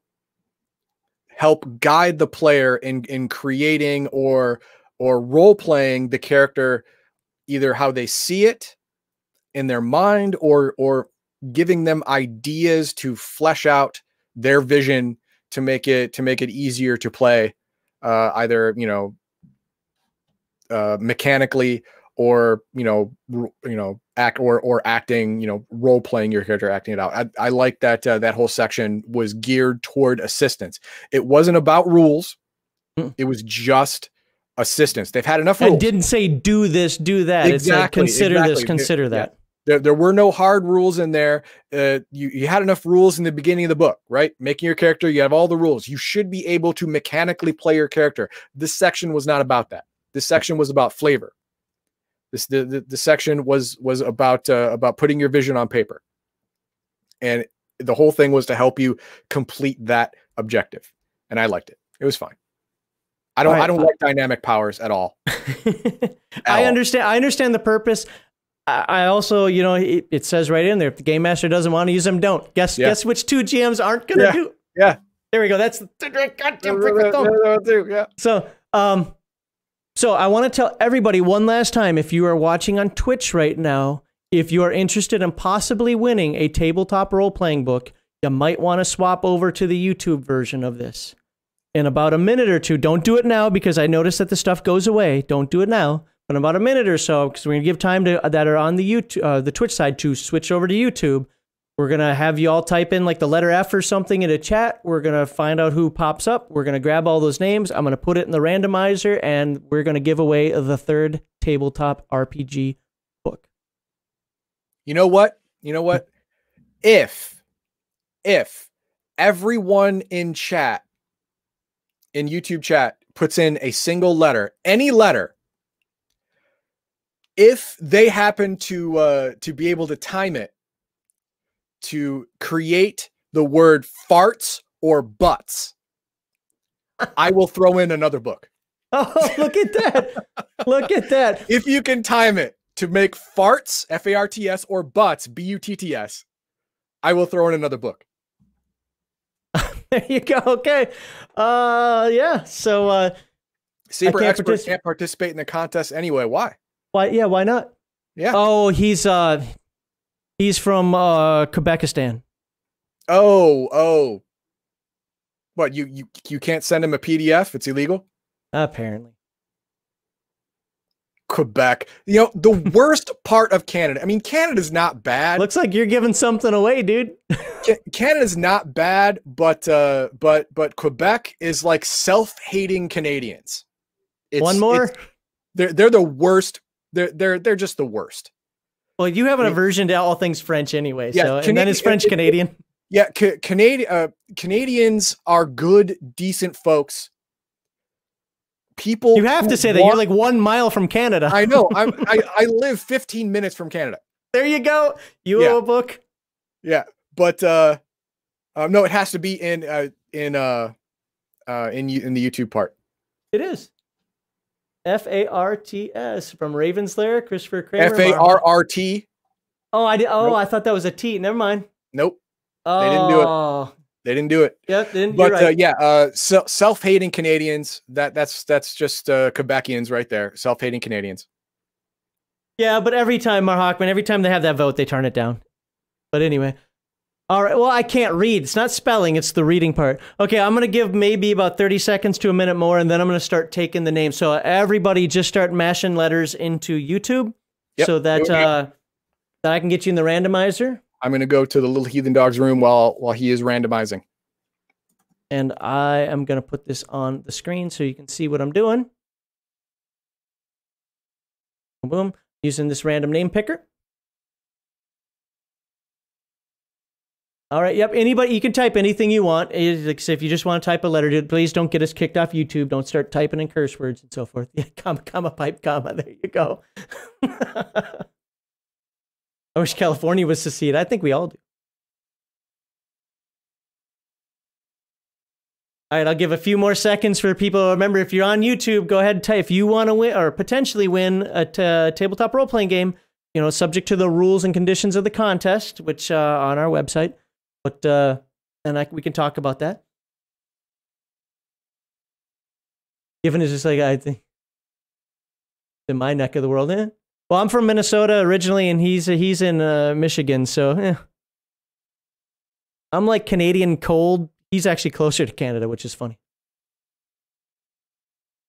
Okay, if you haven't typed in, I'm gonna give you a 10-second countdown here, and then if you haven't typed in, too bad. 10, 9, 8, 7, 6, 5, 4, 3, 2, 1, and 0. I am grabbing all the names, and if your name doesn't show up, I'm sorry. I'm not making this list. YouTube is making it for me. And I have to remove Legion of Myth. All right. I can remove Heathen Dog. Let's see. Oh no, Christopher Nolan screwed up for everybody. What do you mean? I'm sorry, no, not Christopher Nolan. Nathaniel Boris. How do you do that? Christopher Kramer had Butts, but Nathaniel got in right after the B. Interrupted it. Okay, are you ready? So here are the names. That's those. If anybody else typed in and didn't get a name on there, sorry, but these are the ones that YouTube picked up. And I'm looking on there real quickly, and it doesn't look like this. Does look like all of them.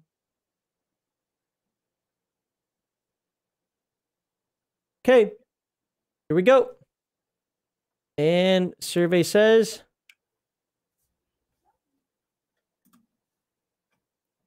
Oh wow, this is Streamlabs. No. Apparently, I forgot to remove one. You didn't take the friggin' bot out. Come on. Well, I took you out and I took Legion of Myth out. So we're gonna do that again. We're gonna pick another name. Try that again. All right. That is awesome. Pro streamer, baby. Pro streamer. The Baldahar. Oh, really? Baldahar. Let me guess. Baldahar is gonna give it up because he doesn't play these games.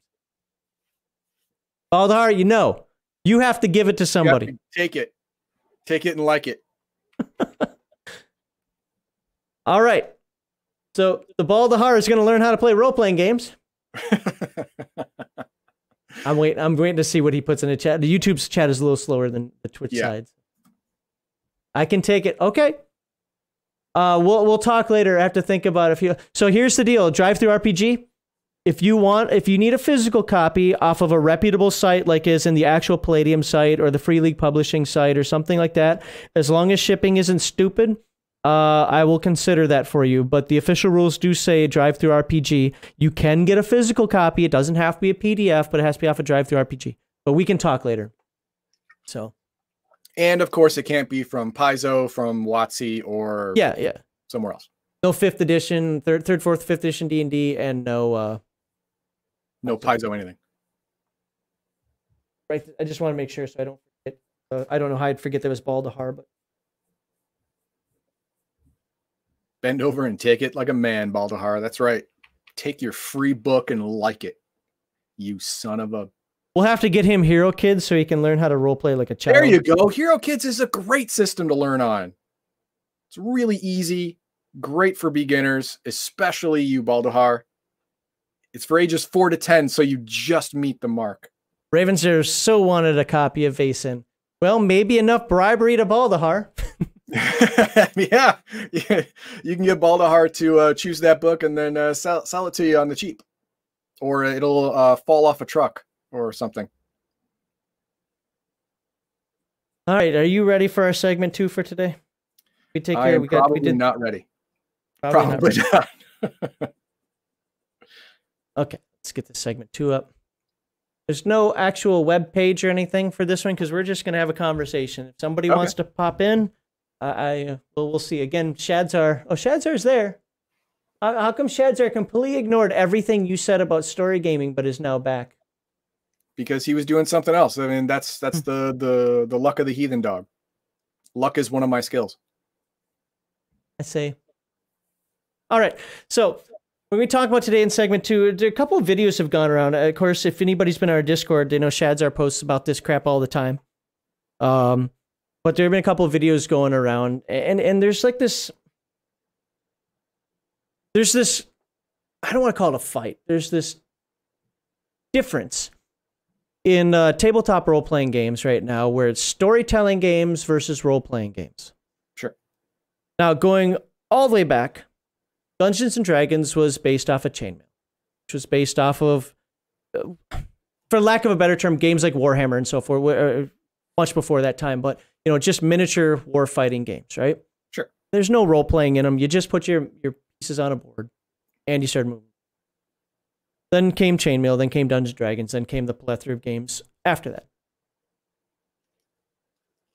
In the concept of, so like for me, and I think you fit with this as well, Heathen Dog, correct me if I'm wrong, we got, if not our first experience, our greatest experience from second edition Dungeons & Dragons, right?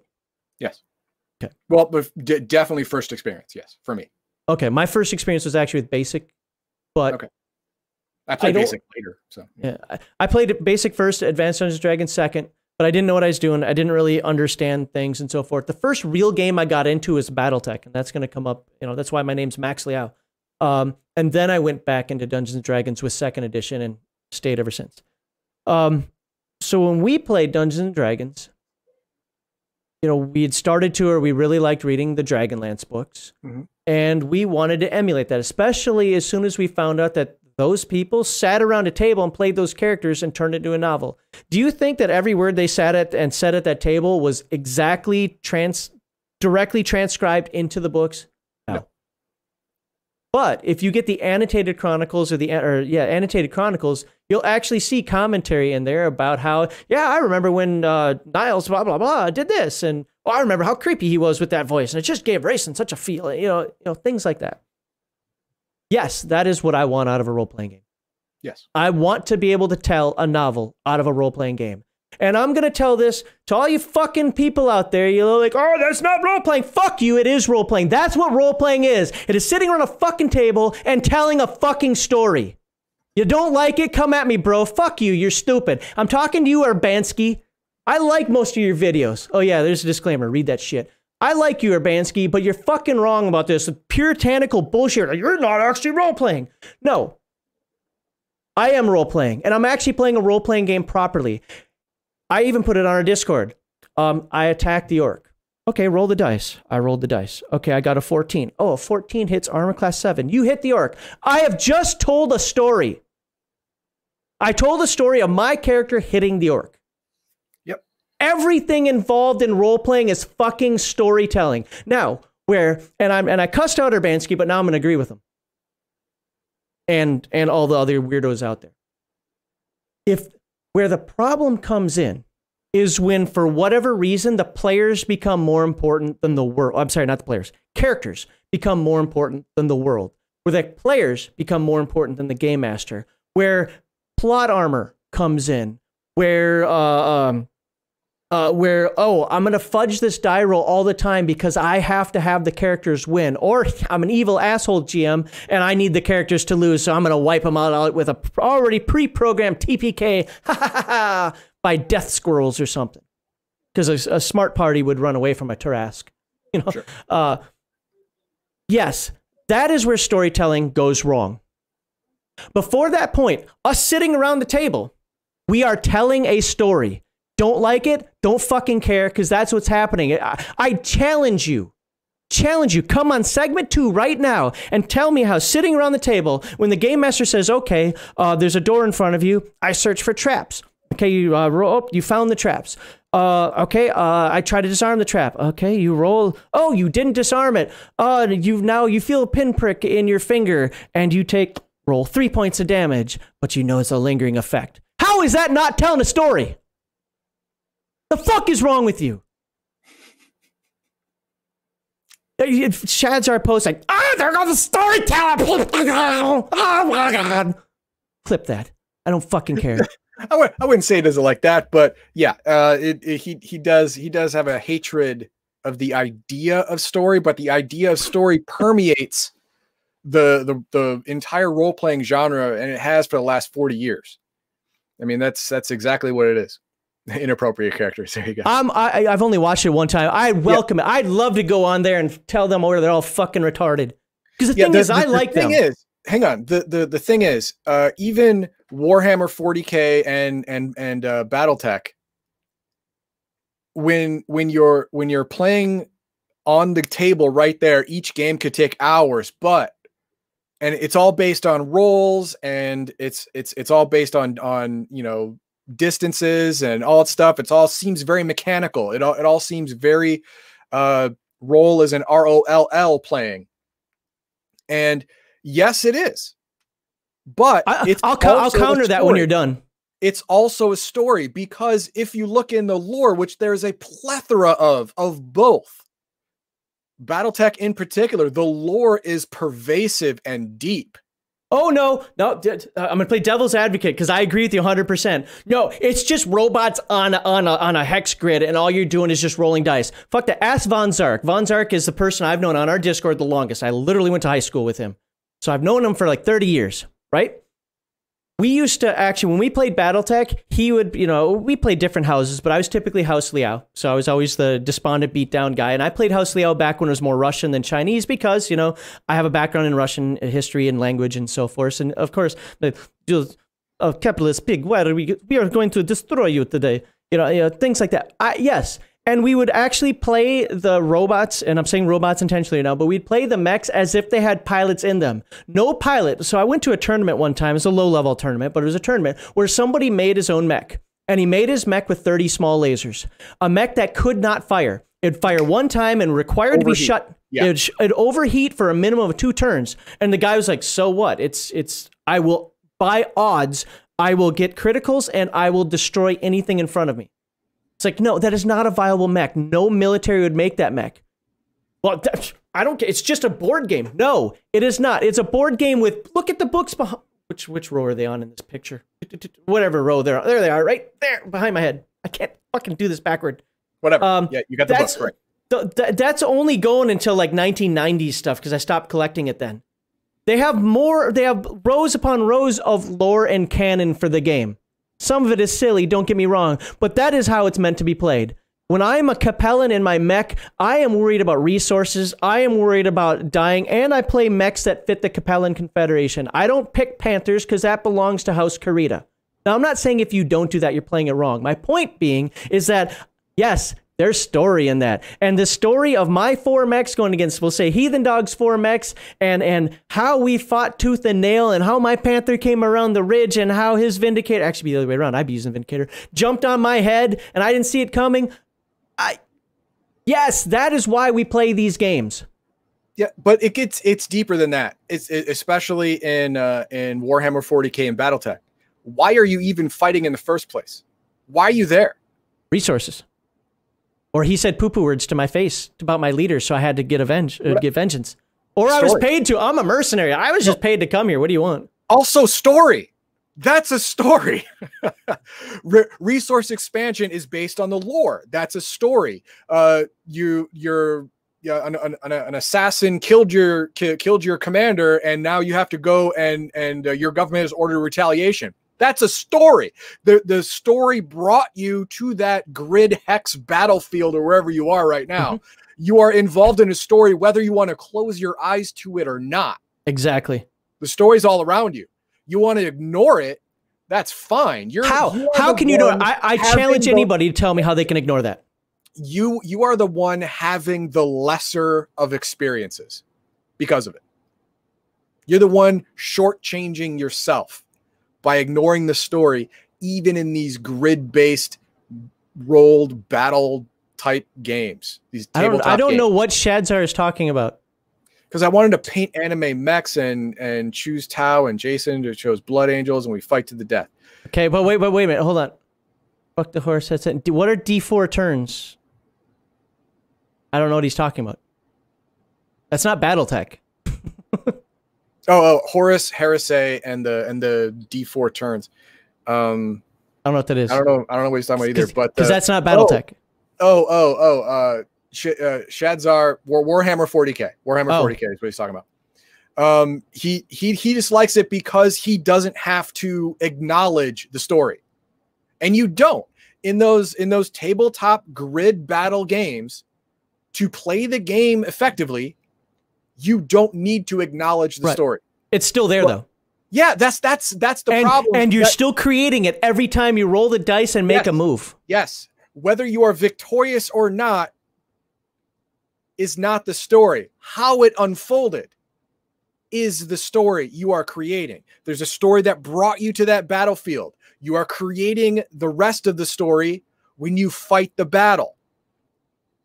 If you want to ignore it and you are in a grid-based battle type game, you can and still play the game and still have fun. But when you get to other role-playing games, ROLE playing games, you cannot ignore the story and play the game effectively. Or properly. I will say properly. No. I'm even going to say effectively. No, both are right. If you are no, they're different. You can play the game properly and not effectively. Play the game effectively. No, I agree. I agree. If you are playing a dwarf in first edition AD&D, and you are not role playing a dwarf, you are not only doing it improperly. You are not playing the game. Well, no, you are not playing the game properly because you have to role play a dwarf a certain way. Dwarves have certain proclivities. You have to enact those in your interactions with other people, or you are not playing the game properly.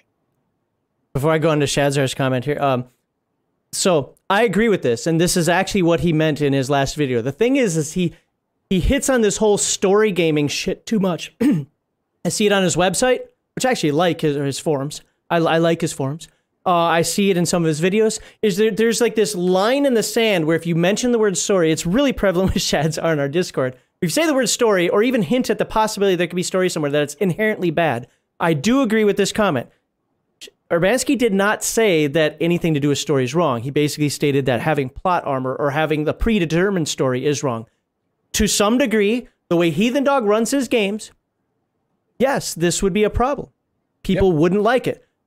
He gives enough illusion of the player agency, though, where it's not problematic. Of course, now that the veil has been lifted, it might be.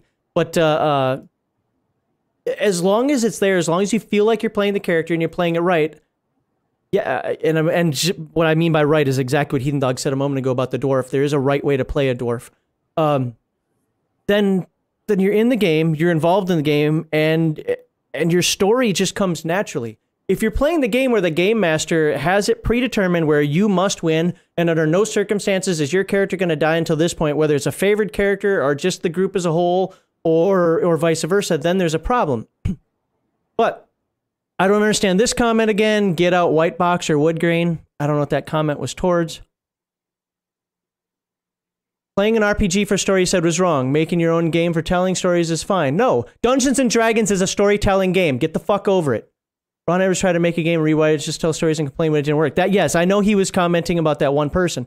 But I'm not just talking about his video. I'm talking about some of the commentary that's been on our Discord, some other videos I watched as well. And so where the people like, role-playing is not about stories. Yes, it 100% without fucking doubt is about stories. Because the stories are just ingrained into the game. You don't have to like it. It's just there. I ignore it. I don't care if you ignore it. It's still there. Yeah, it still exists. Like if I can deny the sky all I want. Okay, now you're going off the fucking deep end.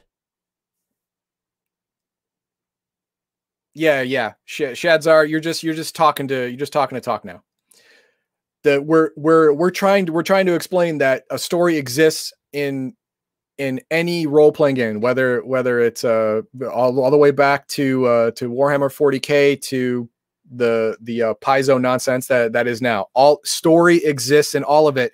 A base story, not created by the players during the game.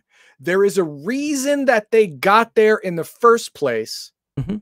That's called backstory. Mm-hmm.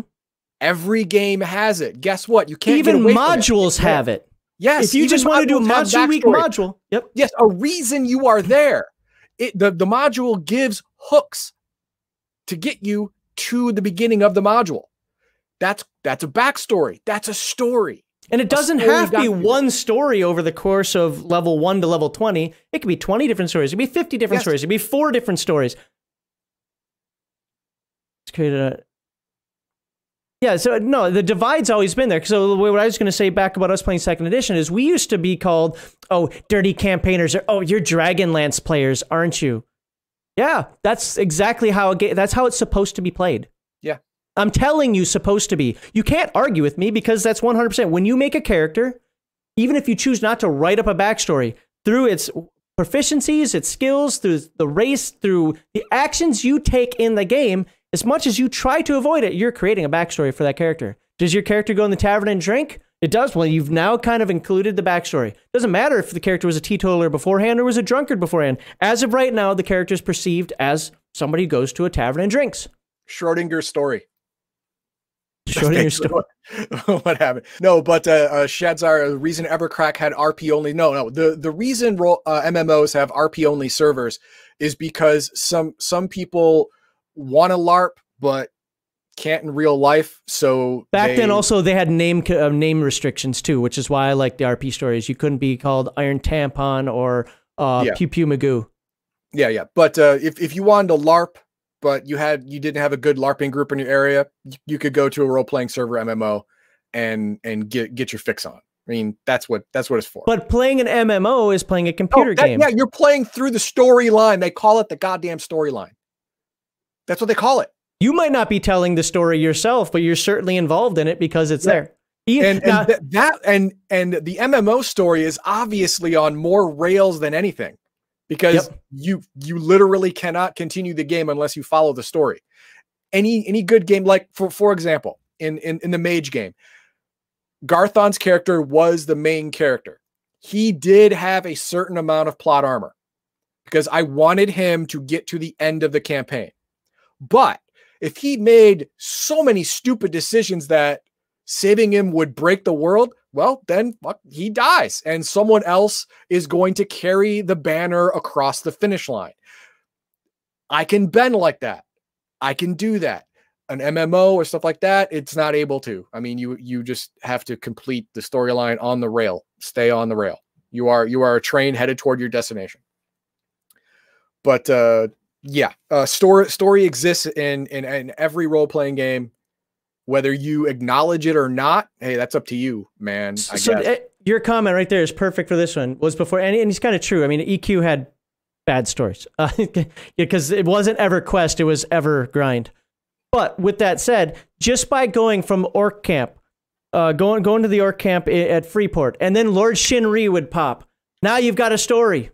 Actually, you had a story before then, but now you've got, oh my God, Lord Shinri came and wiped us all out. We had to call for help to get somebody higher level to go beat him up so that we could go back to grinding at the art camp. That is story. You don't have to like it. It is story. And now, it wasn't created by the players. It was created by the game developers as a mechanic to create adversity, to create an event that follows the backstory of the world.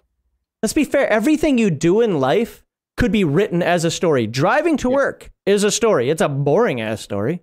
Well, it depends on the writing. But yeah, true. I mean, hey, there could be a way to church it up to make it exciting. I don't know. Right.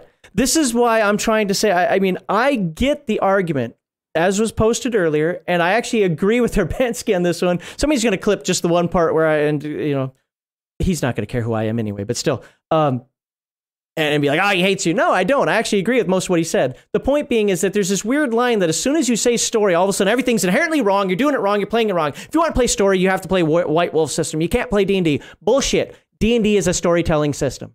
Every system is a storytelling system. Some of them are more like Bessem, more so than others. It comes out and tells you flat out, hey, have good stories. The story comes first. Dungeons & Dragons doesn't tell you that because it's not built like that, but you're still telling stories. I'm telling a story about how my character went into this dungeon, kicked ass, and took names. Or got killed. I told the story of how I got killed by a stupid house cat because in 1st and 2nd edition AD&D, that could happen. Yeah, it's still if you want to play a game with no story, I suggest Pong. See, when you say stuff like this, dude, you lose all credibility because you're not making any points. You're just being snarky. Yes, exactly. There's no story in role-playing games, then what do you have? Well, Shadzer's going to tell you, a game. But what game?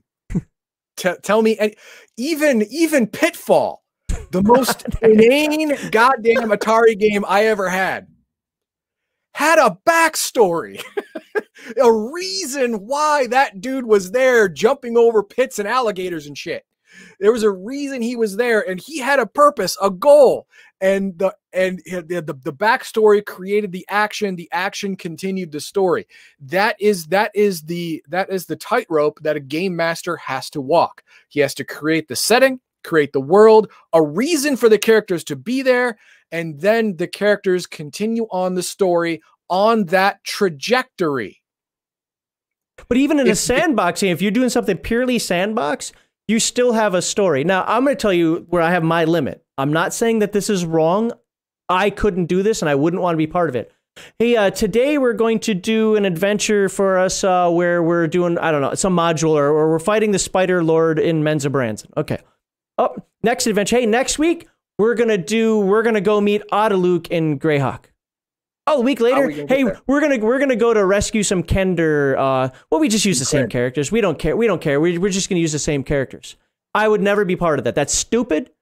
It's nonsensical. And if that's how you play, fine. You know, you have your fun your way and so forth. But no, I need things that bind all that together.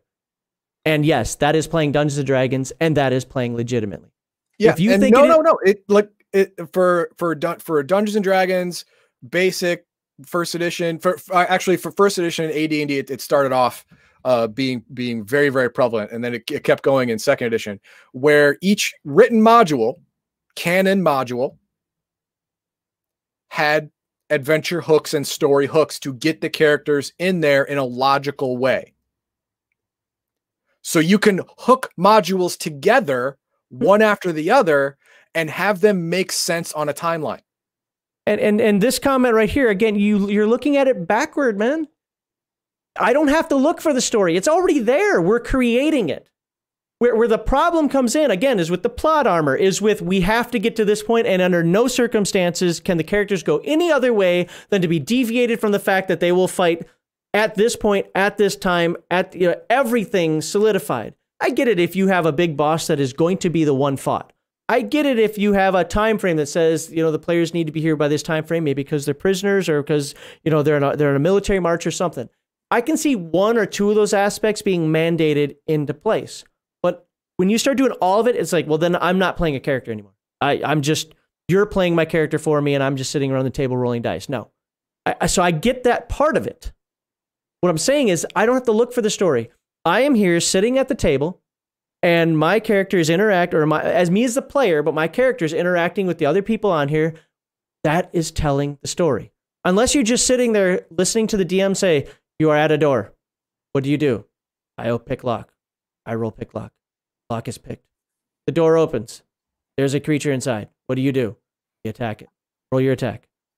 Even then, again, I already proved that is a story, but I wouldn't sit around that table. And if that's how you play, you are the most boring SOP that there is. Yeah, that would be super boring. I'd have to pound energy drinks all day long and do a couple of bumps of Coke just to stay awake at a table like that. I don't know what white box means, dude. Unless you're just talking a version of basic D&D. And basic D&D is story also. Like, you can't take away... If that's what you're talking about, that in basic D&D, there's no story. Yes, there is. The dwarves have a background. It talks about dwarves don't do magic. Talks about dwarves can see, detect slope and grade and passage and so forth. That is all building a story around them. You can visualize the dwarf. That is a story. If our D&D is no longer basic. 1973, before basic. Before basic, I'm sure that was a pamphlet of just rules. Again, no, Shadzar. It's all one and the same. You're separating something that can't be separated. A pure storytelling game wouldn't have dice, wouldn't have anything other than people just extemporaneously say, oh, and then this happens. Yeah, that's great. It's one of those, it's like not Fate Core, Cosmic Patrol or Fiasco, yes if games or yes and games. Yes, you don't roll dice. Yes, this is where the story is completely made up by the players one at a time in the moment, and that actually defines how everyone continues. Depending if you're rolling the dice and it actually legitimately can cause your character to die, fail, succeed, win, whatever. That is not pure story game. That's it.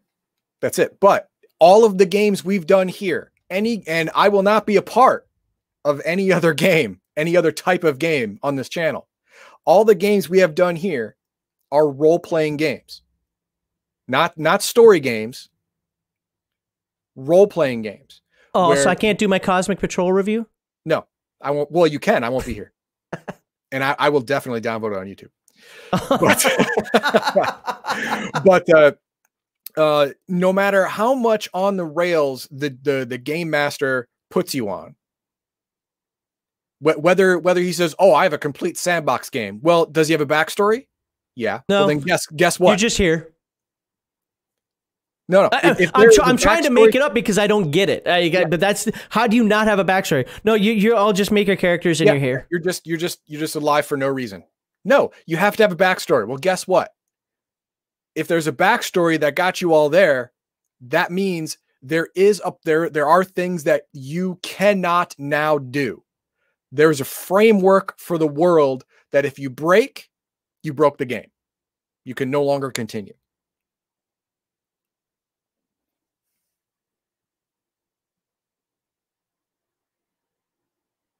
Okay. Yeah. The whole white box thing was what, alpha, like D&D alpha, alpha or beta. So yeah, but backstory creates story. Your characters live in the story. How constrained you are by that story is up to the game master. Me, I create a backstory. I create a framework for the world, put you in it. There's a reason for you to be there. There's a reason for you to be together. I create all of that. That's my job. And then you go. His are way more streamlined than say mine, but I would still be considered on rails compared to some of the sandbox people. I do timelines. And I'm even more so. I have bumpers, so characters can't put themselves in the gutter. I will not allow you to stray too far beyond the story. There is a beginning, a middle, and an end to all of my campaigns. I need you to be at the beginning. Obviously, you came in day one. You're there. Yay. 1 out of 3 right out of the bat. Then there's a middle, and I need to get you to the end. Now, where you go in between these 3 checkpoints, I don't care, as long as it doesn't take you to a place where you cannot get to the next checkpoint. Why do you keep comparing video games to tabletop role-playing games? But video games are not the same thing. They are literally the only thing you can do is be on rails. You either complete the story the way the developer wants it completed, or has programmed it to be completed, or you stop. And well, you're trapped and need to escape. That is the premise for the story. The story then that is the background. That is the motive, the plot, the narrative, whatever for the story. And then from there, you take your Valkyrie, your fighter. Was it Valkyrie, Barbarian? I forget what the other one is. Wizard and through the levels. Something like but that. The story is you're trying to escape, and the story continues as you kill thousands and thousands and thousands of creatures. Absolutely, that's a story. But stop comparing video games to role-playing games. Food along the way. I didn't see any fridges in Gauntlet. Just find food on the floor and eat it and be okay. Come on. Gauntlet is a dungeon crawl. It is a video game also. We're talking Dungeons and Dragons. Dungeons and Dragons has you create a character with stats, with attributes, with, if you're playing second edition, non-weapon proficiencies, first edition, just with, whatever backgrounds, armor class and so forth, you give it equipment.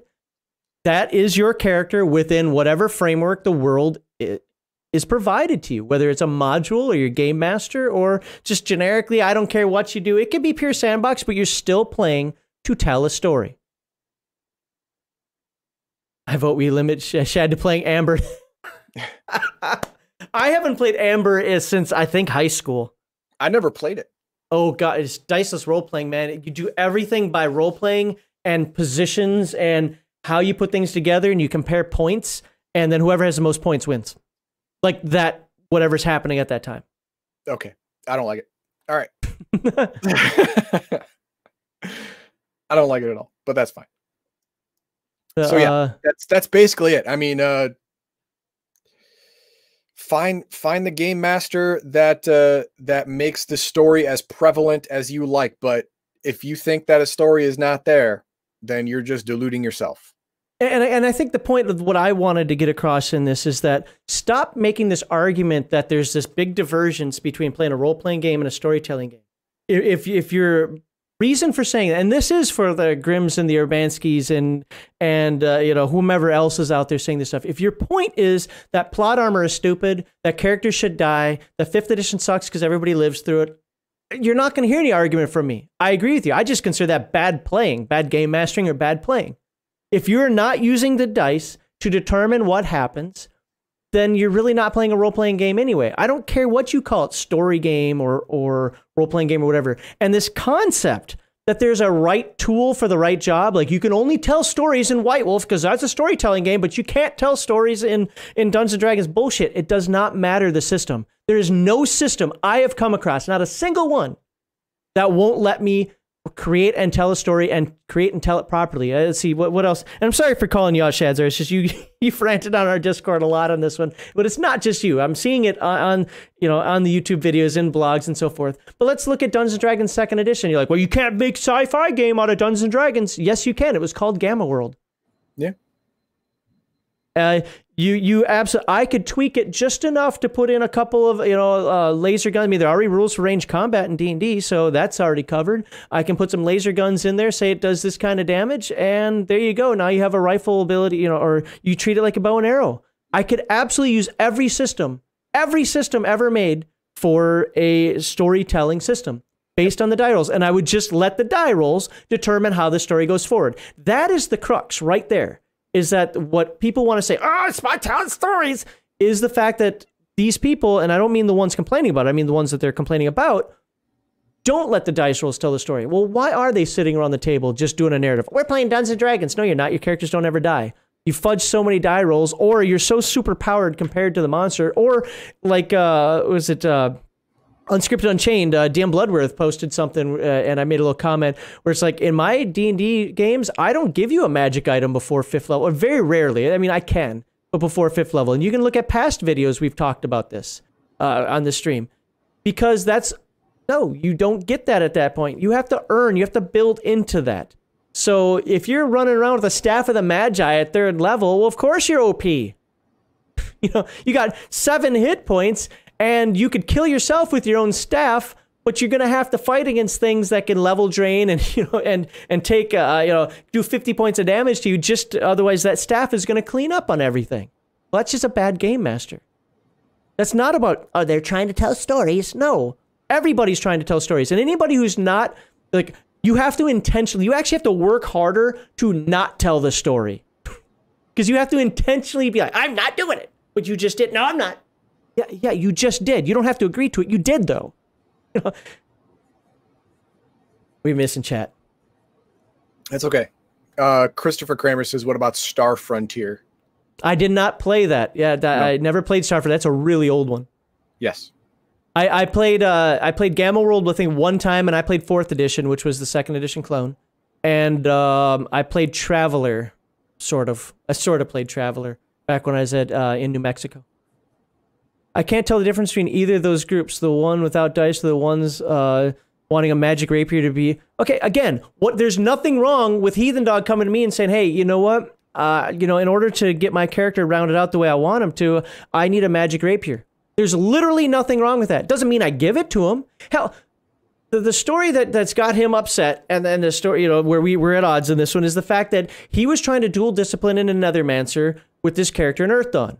I signed a piece of paper saying if you accomplish these 3 things, which is basically the same 3 things that Bob had to do in order to dual discipline, or he didn't dual discipline, to learn how to be a thief illusionist, then yes, you accomplish these 3 things. Well, he accomplished them way faster than was ever intended. So I said no. The point wasn't to say he could never be it. The point was like, nope, I'm not ready for this yet. So I wanted to give him a way to earn it for his character. There's nothing wrong with him coming to me and saying, I want this for my character to fit his background. Literally nothing. Zero wrong with that. And there's nothing wrong with a game master that says, well, a proper game master will make the character or the player work for it. But whether it's the magic rapier, whereas you find it, maybe I change a treasure up in the next module. Even though we're running modules, I'll just change a treasure up and put magic rapier in there. It's cursed.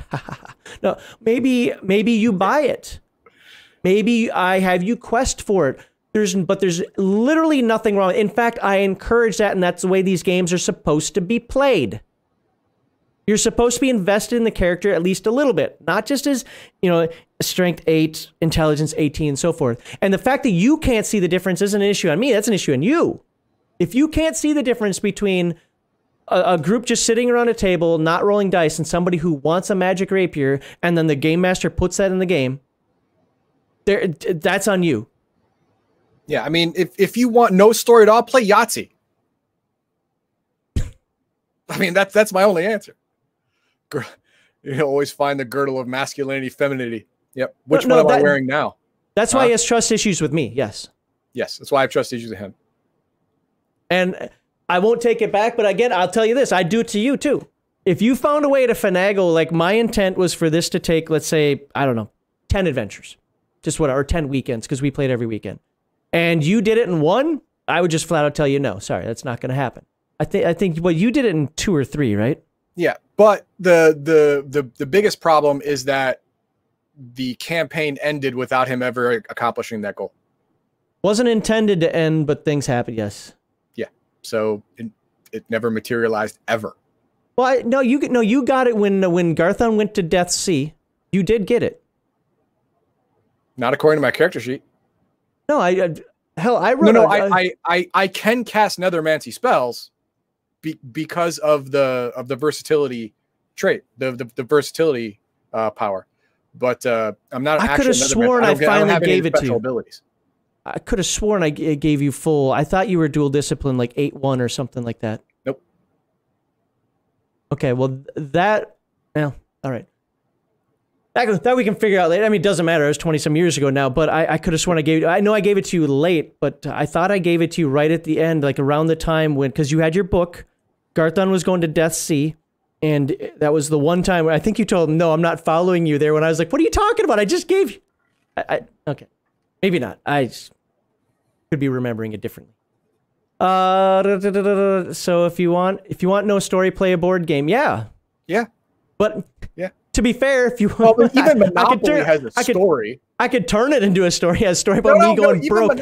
Monopoly has a story. Sorry has a story. Frickin' Chutes and Ladders has a backstory, for Christ's sake. Like I said, if you want to play a game with no story, you got to play Yahtzee, or you have to play checkers, or you have to play what's that tile game? Tile game. The dominoes. You can play dominoes. No story behind that. Shut up. I don't see this. I've looked at the videos, I've seen the post. So they gave it, yeah, I think it's stupid to have an orc bard, but that's for a whole different reason than orcs shouldn't be bards. Okay, let's just put it that way. Bioessentialism is a real thing in games. Deal with it, people. But I don't see a backstory. Nobody, you're going and you're putting pieces on a board and you're just kicking indoors. I don't see them injecting story. Yes, by doing that, you're creating a story and you're playing for a story about how you won or lost or whatever. But I don't see them injecting it. That part I've missed in all the videos, and it's not just from you. I've seen it from other people as well, commenting on that. I don't see it. Yeah, I mean, having enough backstory for a reason for your character to be at the starting space, fine. I mean, if you want to ignore it after that point, you can. It's in his bio on the campaign page. I'll get it. What does that have? I don't care if that orc has a bio. Like, going to be my character as soon as I start playing it. So the orc can have a... And what does the bio have to do with playing the game? If I was role-playing that character, like as an actual role-playing game, taking it from session to session, day to day, and... God damn it. And so forth, having to worry about heals and daily upkeep and going to taverns in order to get information and going to alchemists in order to get potions and so forth, then yeah, I would say it's a role-playing game, but it's not. It's a board game. You just kick down doors, move square to square, and roll dice and hope you don't die. I don't care. Design part of it. Okay, let's see what this says. When designing this period, I was inspired to create a narrative that was exciting to the players. Okay. Creating interesting locations, unexpected situations. Just as importantly, I wanted a narrative to feel compelling as a story. All right. I hope that all players will be captivated by unraveling the mystery of the Spirit Queen and deciding how the tale should end. Lastly, I want to help create the sense of a larger world with ancient orc kingdoms that once mastered magic to give a new voice and perspective to the orcs and allies and heroes. But it's not role played. It's literally just moved on a table, and you move squares, and like I don't care. The person could write a 300-page book. Let's use BattleTech as an example. You could have all those books, or you could have none of them and still play the game. What I'm saying is you're telling a story by putting the mech on the hex grid and shooting the other mech. But you don't have to do this, but it's there. And just because it's there, it doesn't change the game at all unless you're actually playing the Mech Warrior role-playing game. Actually, in that instance, it's very much like Bessem and Champions and GURPS and stuff like that, where you can have your flavor. Doesn't matter what the flavor, the effect is the same.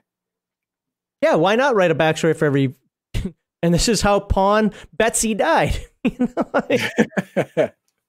the evil Black Queen. Wait, I'm sorry. No, that's racist. This is how my pawn raced to the edge of edge of the field, got off and said, "Yay! I don't have to fight anymore. I got away." But oops, the queen reappeared back there. Stabbed him in the back because he ran off of the field of battle like a coward. Yes, you could do that if you wanted to, sure. And all of the pieces captured by the enemy are tortured to an inch of their life. You could write that story too. Is it going to affect the gameplay? No. At all? No. Exactly. And what Saber Expert said, if you put them together, is he said if you write a backstory, it's like if you write a backstory for every chess piece or every piece in game of chess, doesn't make chess a role-playing game. Right, it doesn't.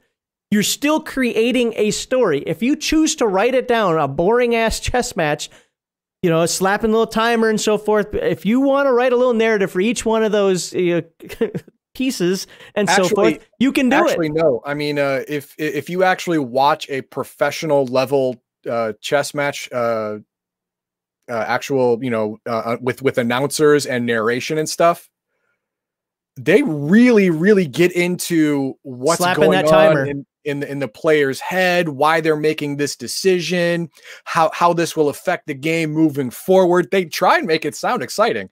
I never got in it because they try to make golf sound exciting too. And I don't mind playing golf, but I won't watch it. I understand. But yeah, I mean, you could turn it into a story. You can turn it into a story with enough effort. Yes. That means there was always a story there. It's just not necessary to get to the conclusion of the game. So let's come to an agreement here. Okay. And well, I mean, you and I already agree. I'm talking to, again, not to call him out. Dude doesn't care about me at all. But like Urbanski, because again, I like RPG pundits. Probably 90% of what he puts out there. I don't watch his political stuff, but you know, when he's on gaming, you know what we think about Grim. Grim was an awesome guest. We promoted his charity at the beginning of this. We might do it at the end too, if I still have it up. But or inappropriate characters. What was that guy's Venger, whatever the hell his name is? He posted. He actually commented on one of our videos. The point that I make is let's come to an agreement here. Let's not complain about the word story, because as we've already shown, we can make story out of chess. We can make story out of BattleTech, and there's nothing inherently wrong with that. That's how you want to play. If I want to tell Von Zark, no, you don't get to take your mech and run around the map and try to stomp on the dead pilots. No, we're playing a tabletop game, and no soldier would do that to another soldier in the BattleTech universe per se. There's nothing wrong with the story element. There's nothing wrong with understanding that as you're at the tavern getting your quest, that you're telling a story. Might not be your intent or your desire, but you're doing it anyway. So let's not worry about what system we use. Like if you're going to tell a story, you have to play Bessem or Champions or whatever you want. And just say it doesn't matter what game you're playing. Every game can tell a story because it can. I can prove it. I can literally prove every game system I have ever run, I can tell a story in. We just did it with BattleTech and chess. So if I can do it with that, and let's term it right. Well, and I don't know what the term would be off the top of my head. Didn't think it that, that far through. But it is the plot armor. It's the people who play to win. It's the people who believe that the individual character's player agency. I think that might be more it. It's more about agency than story. That this character's agency to either do what this player wants the character to do, or this character has to be the hero, or some mess like that trumps the actual gameplay. In that, I agree with you 100%. But that's not the difference between role playing and storytelling. That's the difference between role playing correctly and role playing incorrectly. Well, yeah, I mean, in the latter case, you're playing a video game. If the hero is required, if this particular hero is required to be here, or else the story cannot be completed, that's a video game. You have infinite lives. You can keep trying until you end up with that result. Now, in my mage campaign, I said I wanted Garthon's character to be the one to make it to the finish line. I wanted that to happen. But if too many stupid decisions were made along the way and he had to go, I can rally. And by the way, we were all good with that. We knew that. Sheriff, who's on here, Bob, who you guys don't know. Well, Bob wasn't as good with it, but no. we were all good with it. We understood that Garthon's character was the main character in the story and that was going to revolve around him, and that we were pieces in that. We were effective pieces, but we were pieces in that. Yep. And that was that story. You know, I have had other games where no one was the main focus. Everyone was equal in the story's eyes. In the world's eyes, everyone was equal. I've had those games too, and those games were just as fun. It's just that this time I wanted to be more story, less random rolls. That's what I wanted for that game. And everyone had fun up until the end, when the end result was everyone died. I had fun off camera, which I get. I didn't die. 20. It was a bad idea. I shouldn't have done it. I didn't die. I put Garthon in an obelisk of some sort, and then because of the power that I had, I was able to shift out of there. I got to watch the world die. I was pretty much floating in nothingness, but I got to watch the world die. I mean, you weren't dead, but you were gone. I might have wished I was dead. Yeah, you were removed from the universe, basically. Yes, I think that's how you described it too. Yeah, kind of outside the universe, just kind of like dink, dink, dink, never getting back in. But yeah, but if I could do it again, I would end the game differently.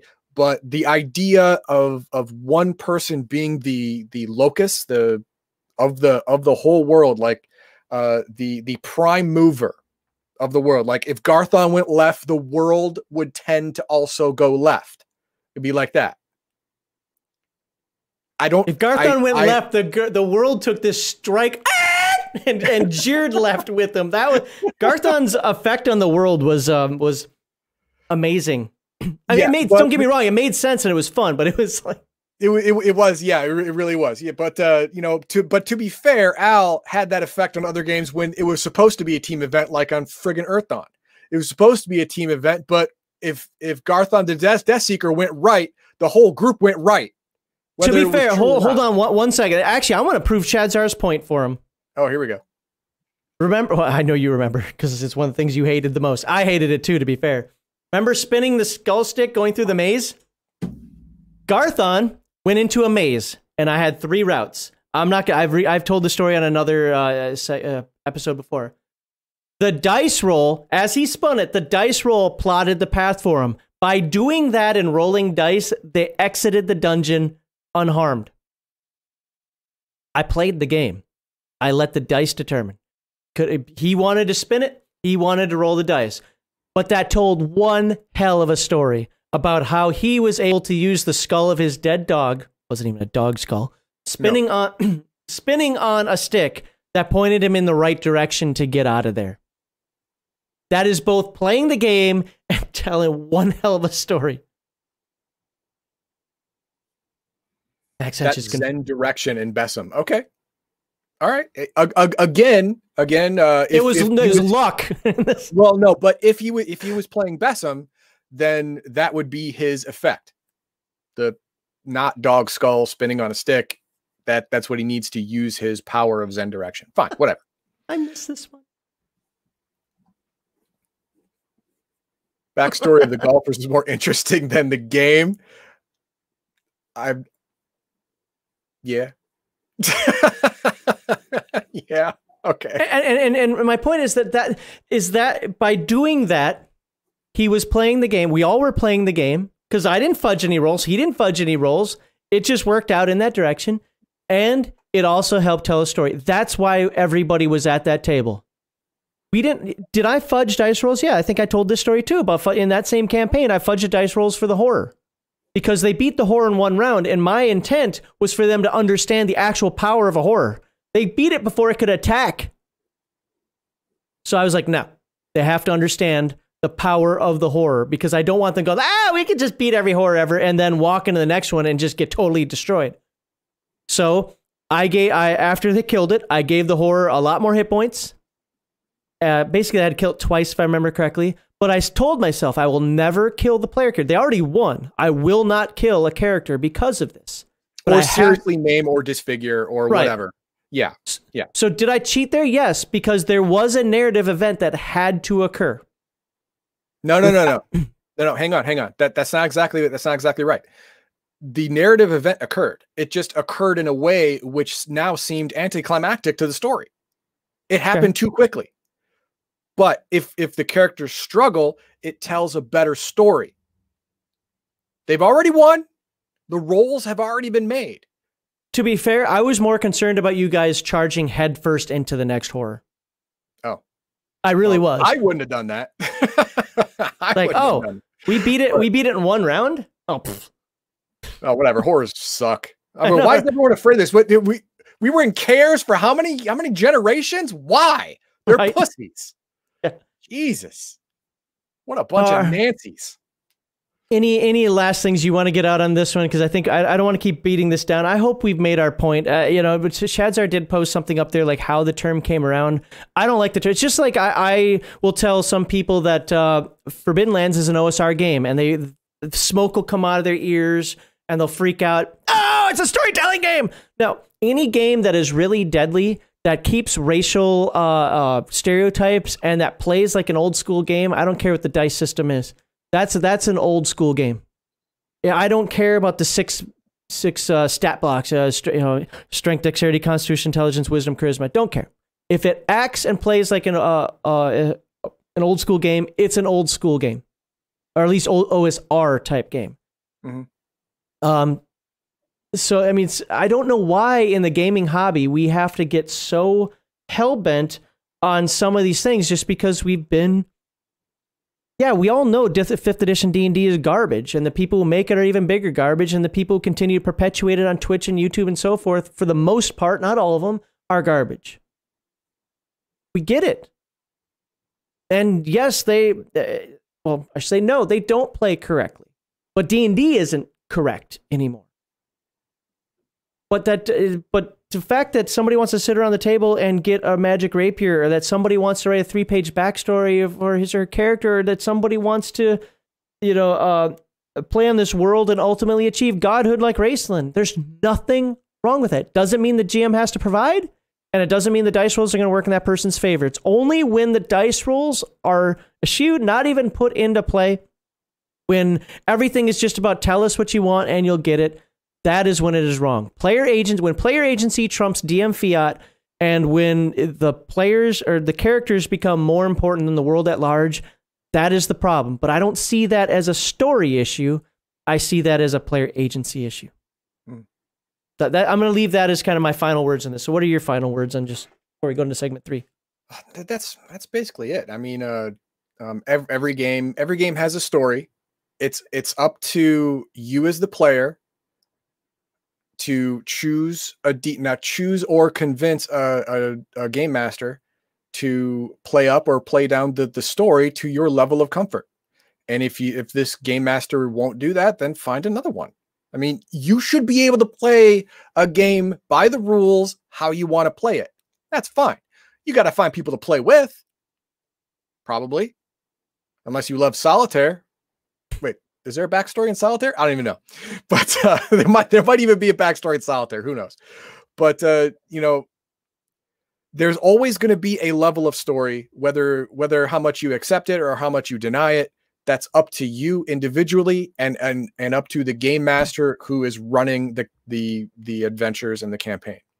Just the fact that I said the words adventure and campaign means there, by definition, has to be a story.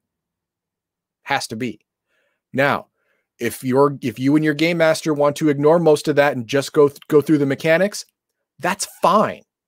As long as you're not screwing anyone else who wants to actually, you know, have the story elements written into that module or have the backstory elements written into that campaign be present.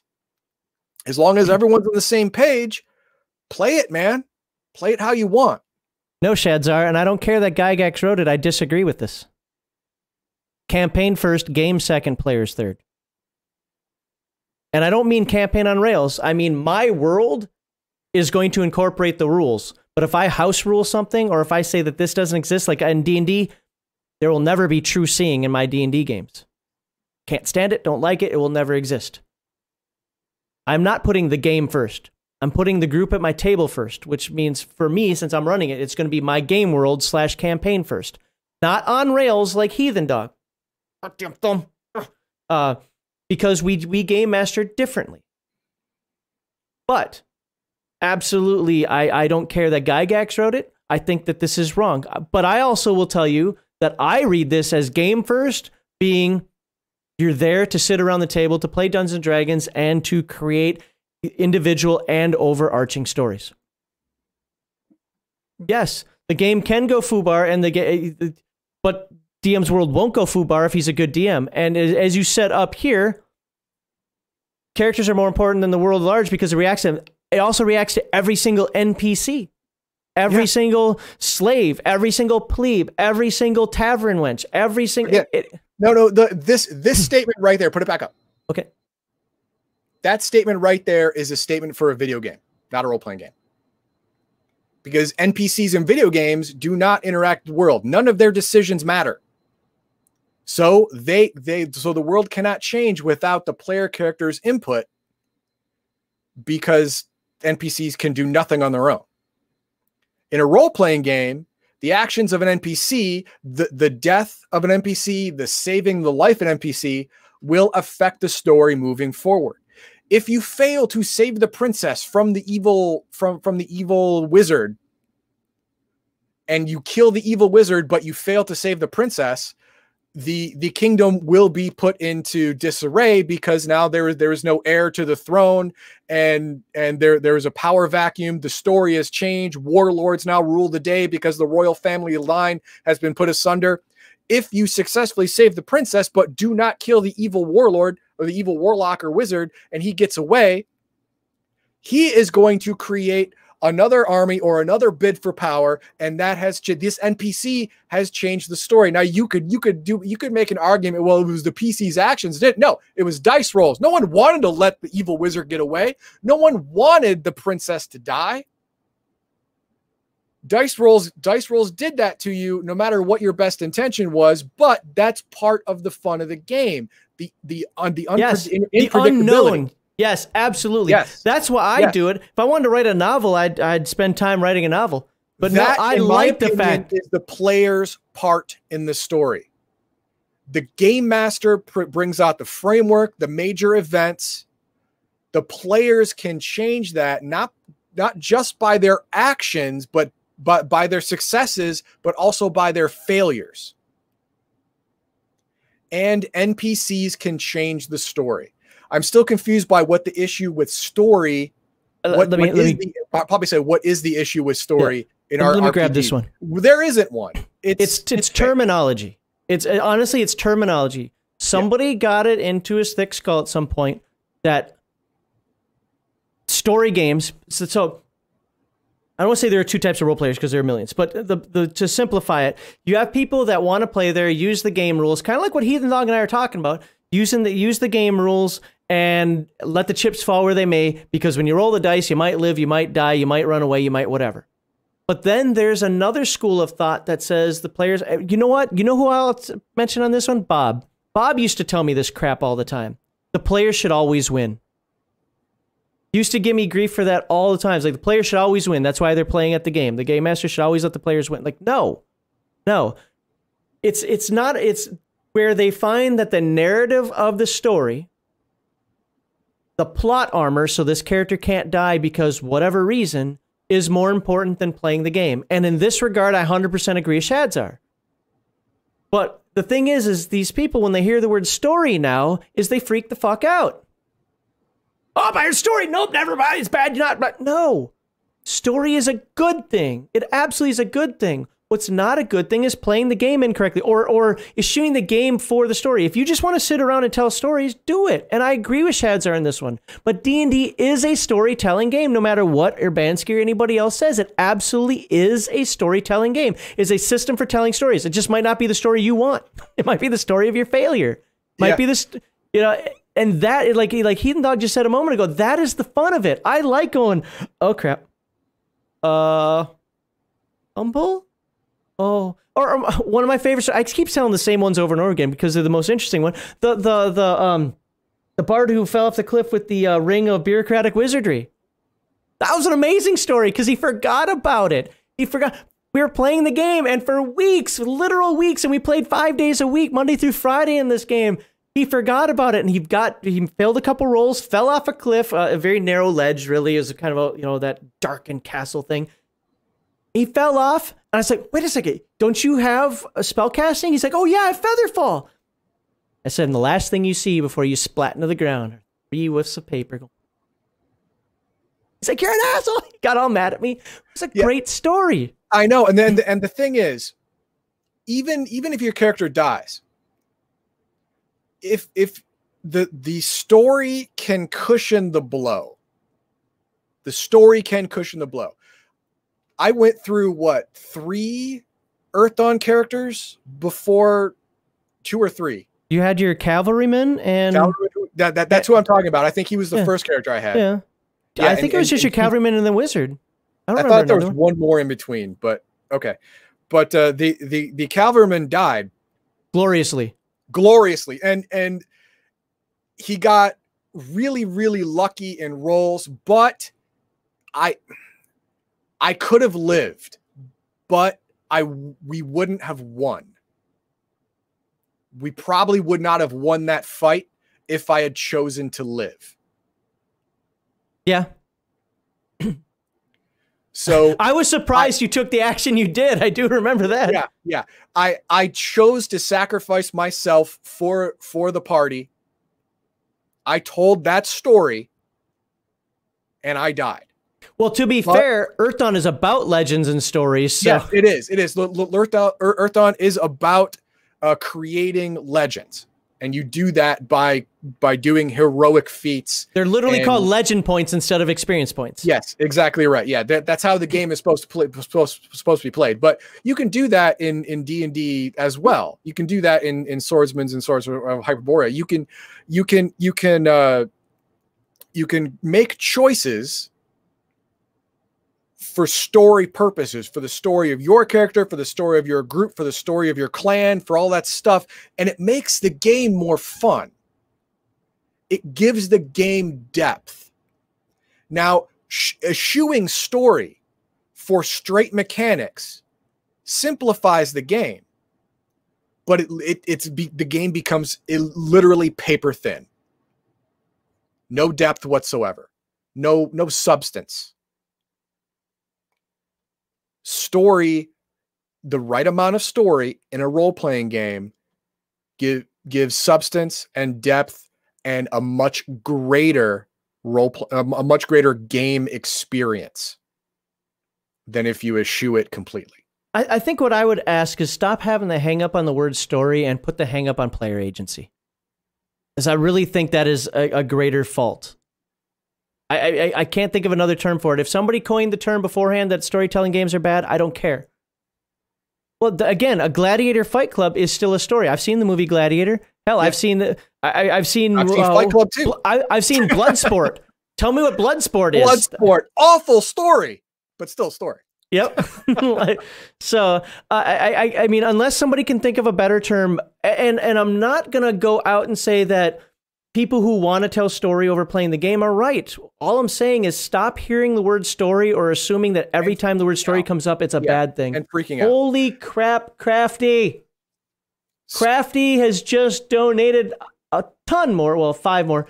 John Sparta's got one. Hey, is John Sparta actually here? That'd be awesome. So. Hey, John That's Sparta, I haven't seen you in a long time, sir.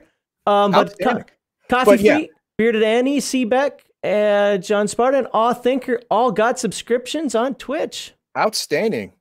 Good job, people. Now, people need to stop, like you said, stop hearing the word story and thinking worst case scenario, because the worst case scenario is the story is more important than the players. When that happens, rail against that all you want, because that is a bad game to play in. But as long as you're not there, there's a giant middle ground. Yes, huge. There's a huge middle ground that a lot of people are ignoring because it has the word story in it. Stop doing that. When you hear the word story, don't freak out. Dig a little deeper. Is the story the most important part? Like in an MMO, the story is the most important part. You are a player that must follow the story to the letter, making no changes. If it's a game like that, fucking just play World of Warcraft. So I've only watched a little bit of Critical Role. I saw like the first 5 or 6 episodes of season 2. This is like a year or 2 ago. I don't understand. First of all, I don't understand the hype, but I also don't understand the hate. Okay, so what's wrong with Critical Role? Are we professional voice actors? No, nobody should be trying to emulate Critical Role. You can't do it. You're not professional voice actors. Just get that out of your thick skull right now. But I didn't mind their role playing. I don't remember seeing plot armor, though there may have been. I mean, what I saw was 5th edition Dungeons & Dragons, which is just in and of itself plot armor. So I don't get the hatred towards it. So you put up here, you hear story and you think Critical Role. Well, first of all, that's on you. Okay. But what is it about Critical Role that is inherently bad? Matt Mercer made people's panties wet, but that's who cares? The voice actor, yeah. Apples and oranges. That's what he does. Yeah, that's an anime. But I mean, to be fair, go ahead. I don't see, on the flip side, I don't see the love for Critical Role either. As I'm trying to say, there's 2 sides to this. I just don't care about Critical Role. They're playing Dungeons & Dragons, I think. And there you go. So what's the hate? What's the love? Anyway, that's it. Okay. We're good. Don't want to beat a dead horse? We already did. 2 more times? Nope. So anybody who's watching this who wants to counter what we say, this is what I'm going to say. Whether you're a Shadzar, which I still don't. Okay, it's half D&D, half his homebrew system. That's fine. You're allowed to homebrew. I still don't fully understand the animosity of story. Please put into context what is wrong with story and Dungeons and a role-playing game. What is wrong with taking Dungeons and Dragons and use it as and I'm not writing a book out of it, but using it for the potential of keeping a journal, a log that could turn into a book? What is it? And if you somehow, and to be clear, you should probably watch the entire segment if you got this far. I think you did, unless you skip forward, but you should put in there that we already agree that plot armor shouldn't exist, and we already agree that there's a bad way to play. So what is the problem? Or are you just hung up on that term? And if that's the problem, I don't know what to say, and I don't care. All right, let's put up the segment 3. Yep. Boom. Let's get people in here. Thank you very much again, Crafty, for donating those subs to folks. Absolutely appreciate that. One of these days, Twitch is actually going to finally pay me. I think it's every 2 months now that they pay. Yeah, they're really stretching that out. I don't know why. Crazy. So, ready to join? Okay, here it is. We got some rules. Follower, subscriber, stay on topic. And the topic for today is story and role playing and Besom. So those are the topics we want you to stay to. Be pithy. That's not exactly important unless there's a cue. But watching the language. If we say something stupid and we get kicked off YouTube or Twitch, hey, that's on us. But if you say something stupid and get us kicked off of YouTube or Twitch, well, we're going to find you. Now, I am not inciting violence against anyone. I didn't say what I was going to do when I did find you. We're just going to put origami in your mailbox. Or buttered noodles. I don't know, something. All right. But this is the thing. This is not false. We just proved it's not false. Yep. You were just wrong, Shadzar. That statement is categorically false. But to be fair, he's not alone in that, and that's what all these people are saying. I know. I mean, people actually believe that. It's like someone one day said the sky's orange, and some people went, yep. And I don't get it. Should probably put the link out there, huh? Let me copy that. I forgot to do that while you were talking. There we go. Now the link's out there. People. While someone's getting ready to come in here and yell at us, I'm going to refill my drink because I am out. So Sounds I'll good. be back in just a minute.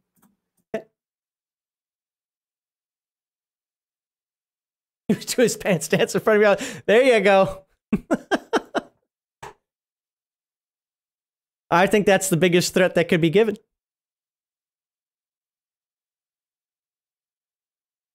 All right, yeah, so I mean, I agree with Heathen Dog. I think we beat that one kind of down, but I wanted to be very clear about what we said, and I felt like some of it had to be said multiple times. I mean, if there's just no clear way for me to say it.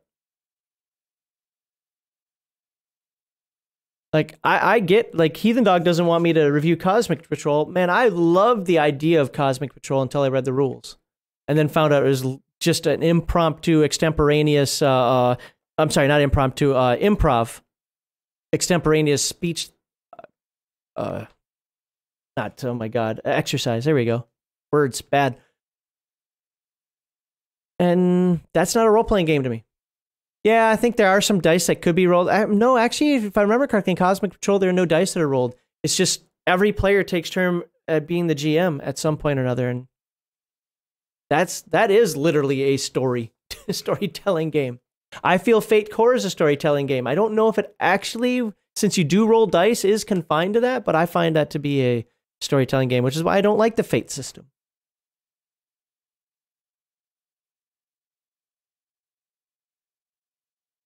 I think Saber Expert hit it right on the head there.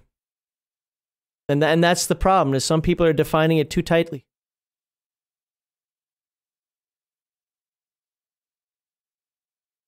All right, anybody want to come in? We posted the links in both YouTube and Twitch. You're welcome to come in. You do not have to have a camera. You just have to be able to talk to us, so you don't have to show your mugs. But if not, might be ending this fairly soon here.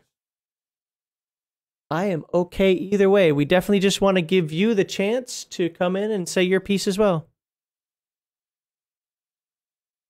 Yeah, it's because, yeah, I struggled with it too, Shadzar, because Fate is just, or the fudge system, if you want to go back to that. Everything's based on, your attributes are actually like background traits.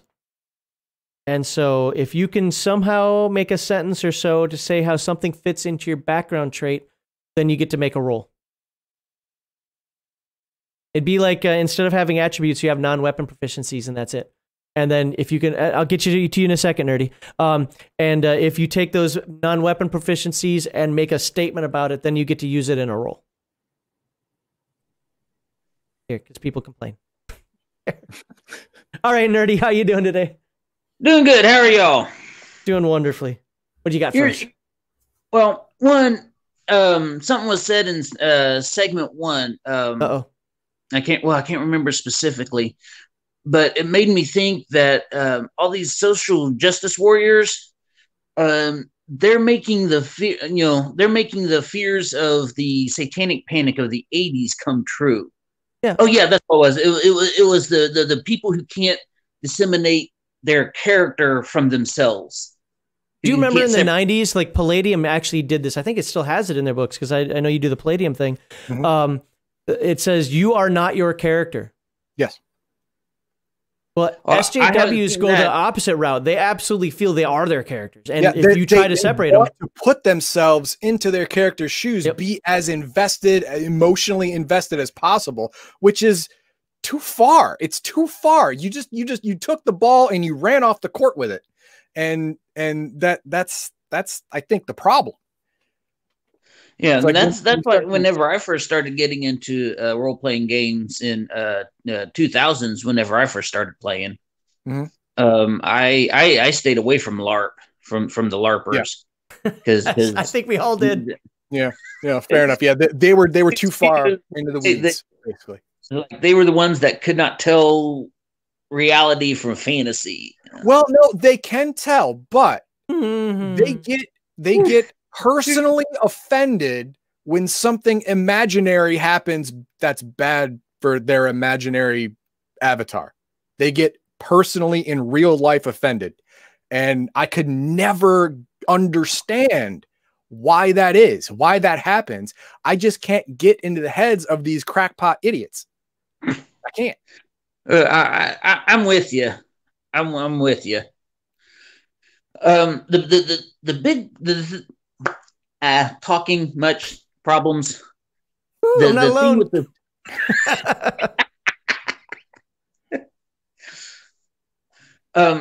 the thing with story, people hear story and they think that is what takes precedence. So there's plot armor to the story, not to the character. So in other words, it's going to happen. And now that I say it out loud, it's coming out wrong. But their characters are inconsequential to the story, and that's when people start getting their cackles up. Right. But why am I going to have it? Yes. You're absolutely right. With the story armor is the plot armor you're talking about. Like the story must happen no matter what the characters do. These things will always happen. That is, you're reading a book at that point. Yeah, and that is bad on the DMs or GM side, just like the other one was bad on the players. Screwing that one up, right? And then there's the other thing where the players have the part armor, but the players are more important than the story. Without these players, that means the story cannot continue. That's a video game. Well, it gets so bad playing it wrong with some of these, and this is again, I generally agree with Shadzar. Just not the full presentation down to the nth degree, where some of these people are like, I want to play this character. For example, let's make it quick. You're playing a world, let's say a second edition AD&D world like Greyhawk, and I'm like, I've got this tiefling character. And you're like, no, there are no tieflings on the world. What do you mean there are tieflings? I'm playing a tiefling. It's my character. I get to play what I want. I'm going to play a tiefling. His backstory is this, that, and the next thing, blah, blah, blah. Well, nowadays, you're supposed to find a way as a game master to allow me to play a tiefling on that world, or you're the one that's wrong. And that's what I call bullshit. Yeah, I agree with you on that. It's the game master creates the story, creates the world in which the story takes place. Yes. Right. And that means you agree to a certain loss of agency, because you cannot break the framework of the world that you agreed to play in. If you want to play a tiefling and the game master is running a Greyhawk campaign, you go play another game. Yep. That is the only thing you can do at that point and have any goddamn self-respect. You get up and you walk away and you find a game where a tiefling is welcome. There you go. Have fun. Well, exactly. The reason why I like doing video game analogies is because of the fact that when you have a set story, it's like that's very much the same way as like a video game designer building a level. Is that this is what the level is. So if you're playing a game like say Gauntlet Dark Legacy, you know what the levels are, because like this level is a wheat field filled with angry zombie guys. Okay. Yeah, there really is one in Gauntlet Dark Legacy like that. Sure. Because it's supposed to be an area that was farmland before it was captured by this horrible zombie lord. Right. And now you got a whole bunch of zombie farmers and their wives and children that are now all zombified, and you got dogs and cats and cows. Yeah, all that stuff. I get it. Backstory. Got it. I mean, but the thing with us though is that you have to, it's like this is the path through it. You don't just get to just like blow a hole in the nearest wall and walk around everything. Well, Walking Dead has plot armor. Haven't you ever seen that? Tell me how many people can make that many headshots constantly all the time. Well, now again, The Walking Dead, not a role-playing game. It is a story. Right. Exactly. It's a TV story. It is a late night soap opera. That's exactly what it is. That is actually one thing with video games that you'll have is there is a genre of video games where it's little more than an interactive movie, and you're not, you as the player, your, shall we say, reaction time and coordination is a lot less important than which button you click on the screen. Yeah, those are the Japanese ones. What are they called? Well, you did one before. QuickTime anime, QTAs. QuickTime, is that was QTR, QTAs, QuickTime animations, whatever they're called. It's like Dirk the Daring was a game like that where it's like it's about up this way, up nope this way, nope. No. You're talking about that. He's talking about the story games, the Japanese story games. Well, where... I was also thinking about almost everything ever made by Telltale Games. Which should be close to the those are QuickTime whatevers.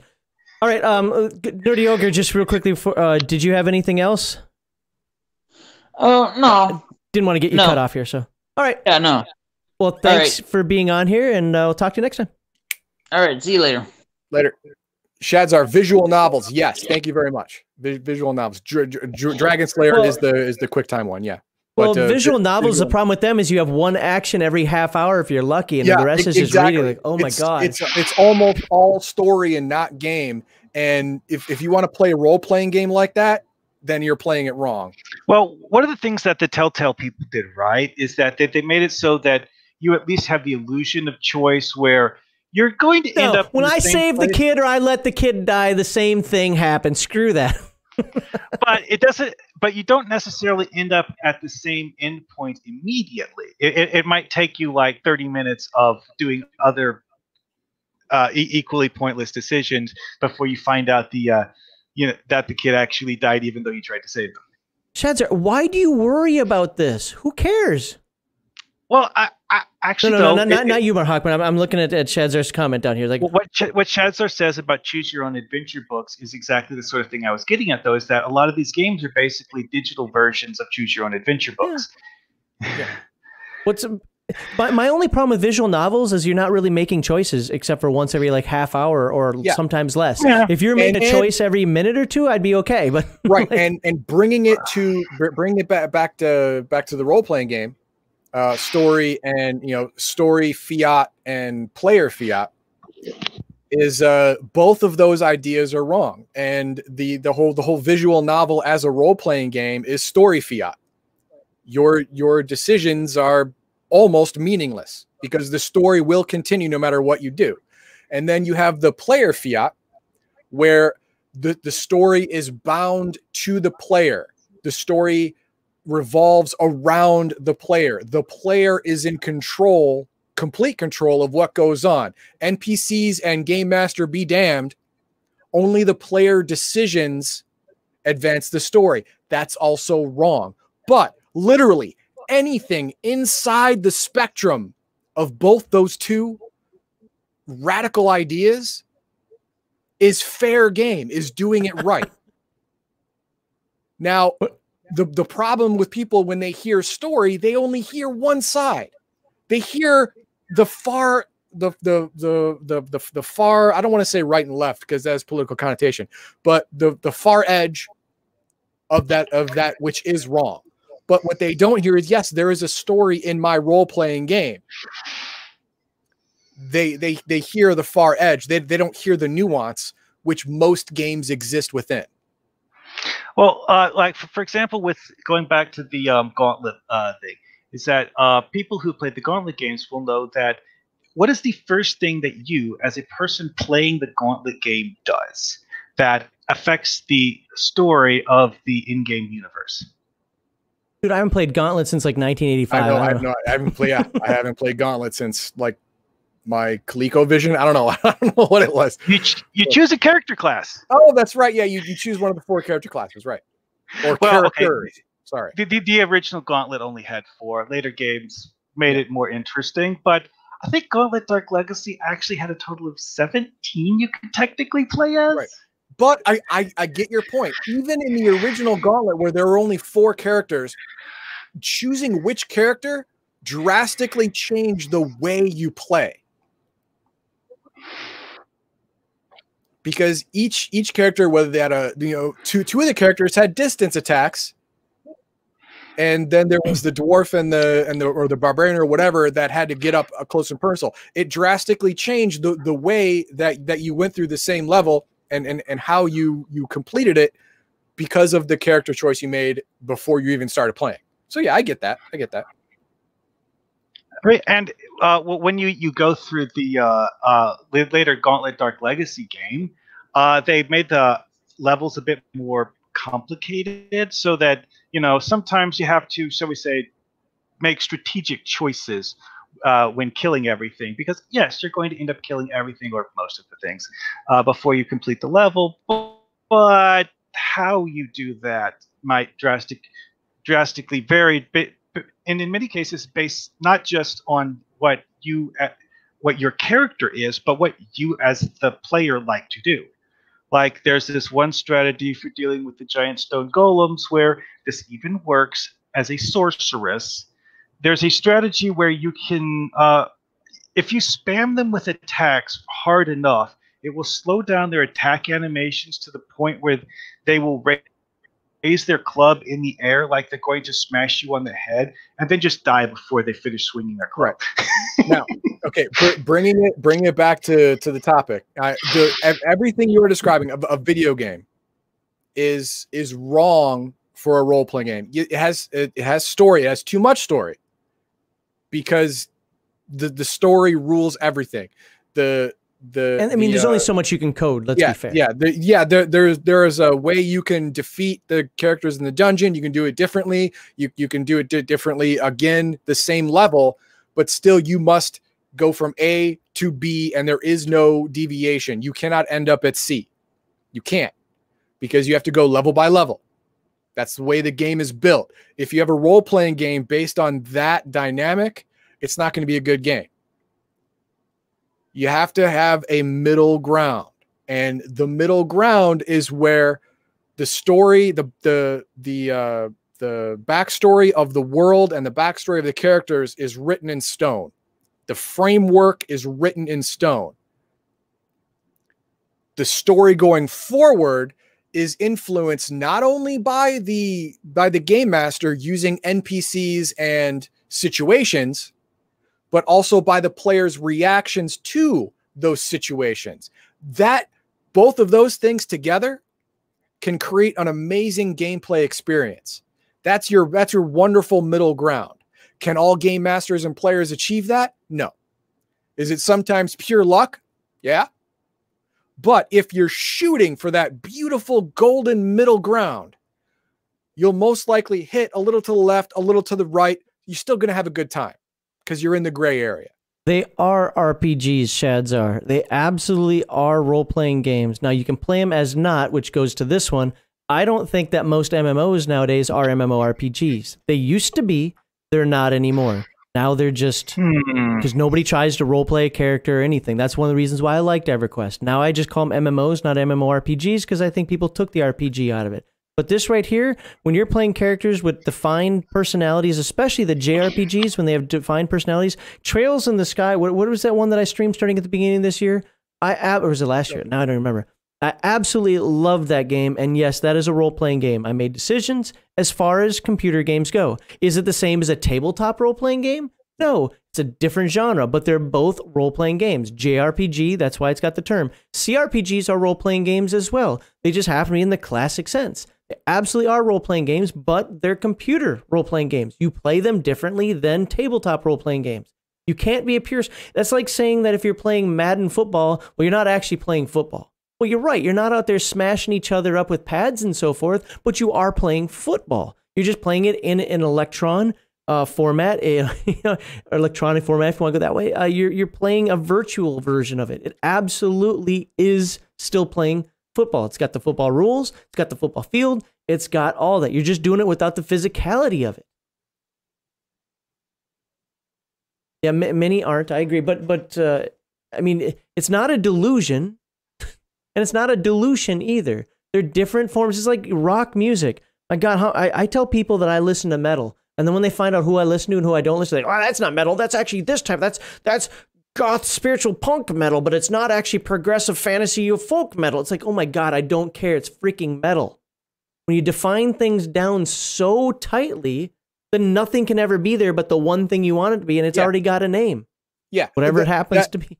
That is the big problem with playing role-playing games like Bar Hawkman's video game example, is that if you define what story is so tightly that nothing fits in it anymore, you just ruined it for everyone.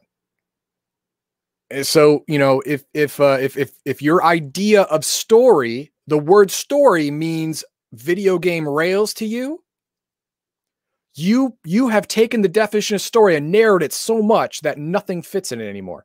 You're doing yourself a disservice. If you expand the idea of what story is, you'll find so many more enjoyable things now fit into your worldview. And you're going to have a better time. And some things might not be for you. Not every role-playing game out there is for me. No. But I would still call them role-playing games. And Mark Hawkman, do you have anything else to add to this, or are you good? No, I was just going over the whole thing of trying to like explain what I was talking about earlier about how playing through a level is kind of sort of like playing through a dungeon module, in that, you know, you as the player are acting out the story of the level, even if it's not necessarily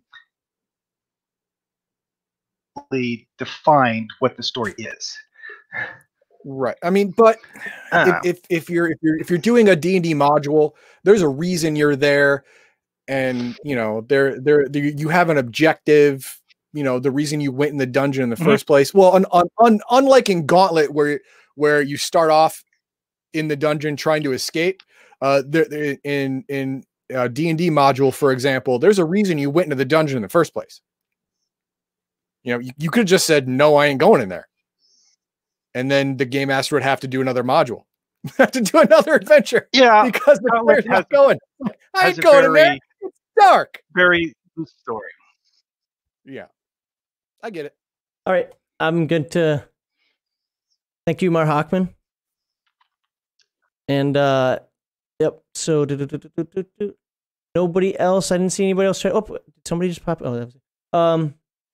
All right, I put the link out. I said last call then, but I'll do one more last call. This is the last one we're getting because I went on for a moment. And I want to thank Nerdy Ogre and Mark Hawkman for coming in. You know, since this conversation still seems to be mostly stemming off of number 2, and we keep having to redefine it, I might just highlight this all together as segment 2. I don't know. We'll see. Then again, it kind of defeats the purpose of... It's not miso soup, Shadsar. It's mesothelioma. That's what he has. Mesothelioma. It's not cancer yet. It's asbestos cancer. That's what he's got. Yeah, that's right. Asbestos in the ear cancer. Could use some asbestos in the ear. My sound deadening headsets that I have at work. Yep. This speaker's dying. Uh-oh. And you can't get any now anymore that are not good ones. That aren't wireless, and I can't have wireless because I work in classified areas. So I can't replace the damn headset. And Bose and nobody else. I can't find anybody that sells good. We're talking active. Yeah. I actually have. I have the second generation Bose noise canceling 235s headphones. or whatever it's called. Yeah. My God, can I buy them from you? I've had them for years. I've replaced the padding. Yep, twice. Same here. Yeah. I've only replaced mine once. I wear mine every single day at work for obvious reasons. Every single day. So I work 5 days a week, and they're on my heads like these things almost all day. But the right one, I have to like tap it, and now it's getting to the point where it's like I have to punch it in order for it to work. So I'm punch myself in the face. But yeah, I need to replace was it 235s or something like that. It's whatever the model is for the current ones. But everything's wireless now, and I can't have wireless where I work. Sucks. All right, maybe on train, but you should what? Maybe train, but you should be able to choose what car you sit in. I missed what that comment was for. I'm sorry. Were you guys talking about something that nerdies? Well, Nerdy Ogre's talking about. Well, I can relate that to, you know, a story type adventure where the train starts off in Chicago and ends in LA. And the thing is, though, you chose to get in the train. That's basically agreeing to the framework of the world. Right. But you could choose to walk back to the caboose or try to pound on the engine, you can choose where you want to be in the train, but if you jump off the train, you're literally jumping off the story. You're jumping off of the game. And don't think you got first class tickets, please. All right, duct tape, hug pillows. It's not that. The thing is, no, the speaker's actually starting to go out, and I'd have to open it up, and I'm not electronically savvy like that to make that happen. But all right, I think hello, Indigo Dragon, you came in right as we're about to end it. End? Come on, man. Hey, he made some good comments on our videos, so that's okay. Well, good enough. He'll catch the replays here. Yep, but the most important thing was, though, he missed the giveaway. He did. You missed the giveaway, and if you were on Twitch, Crafty was throwing making it rain subscriptions again. The more I try to leave Twitch, the more he pulls me back in.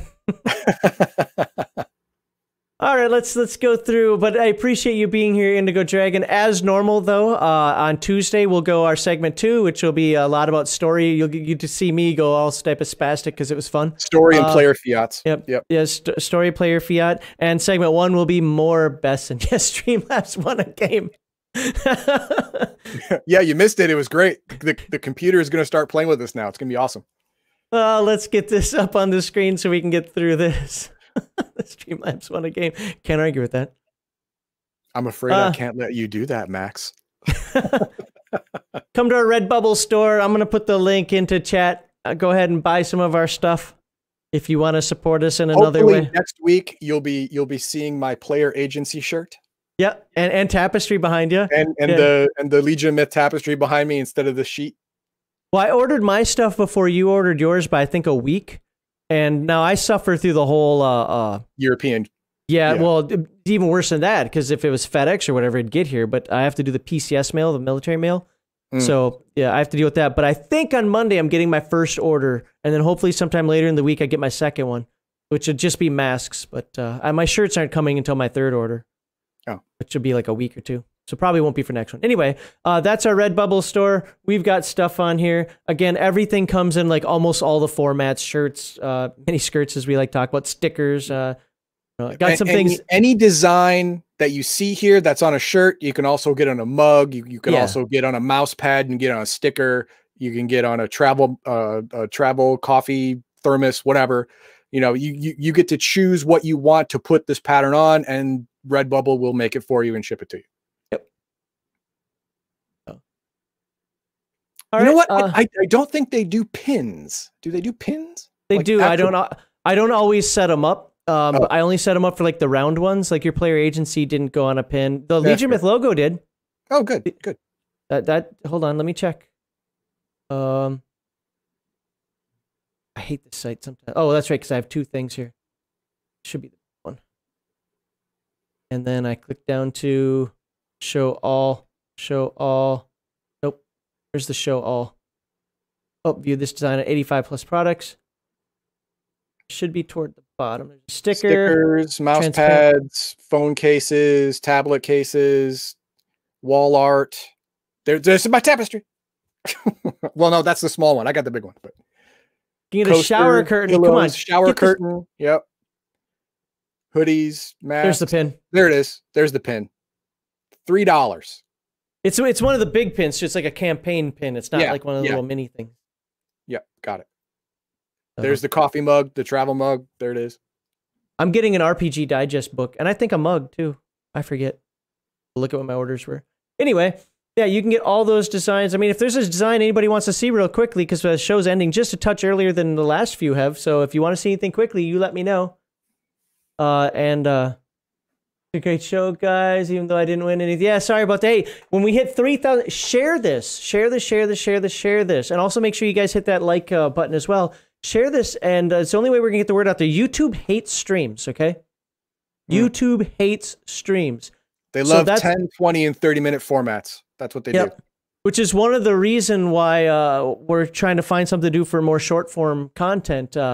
So by all means, share our share our segment 2 videos, even to people you think will hate it.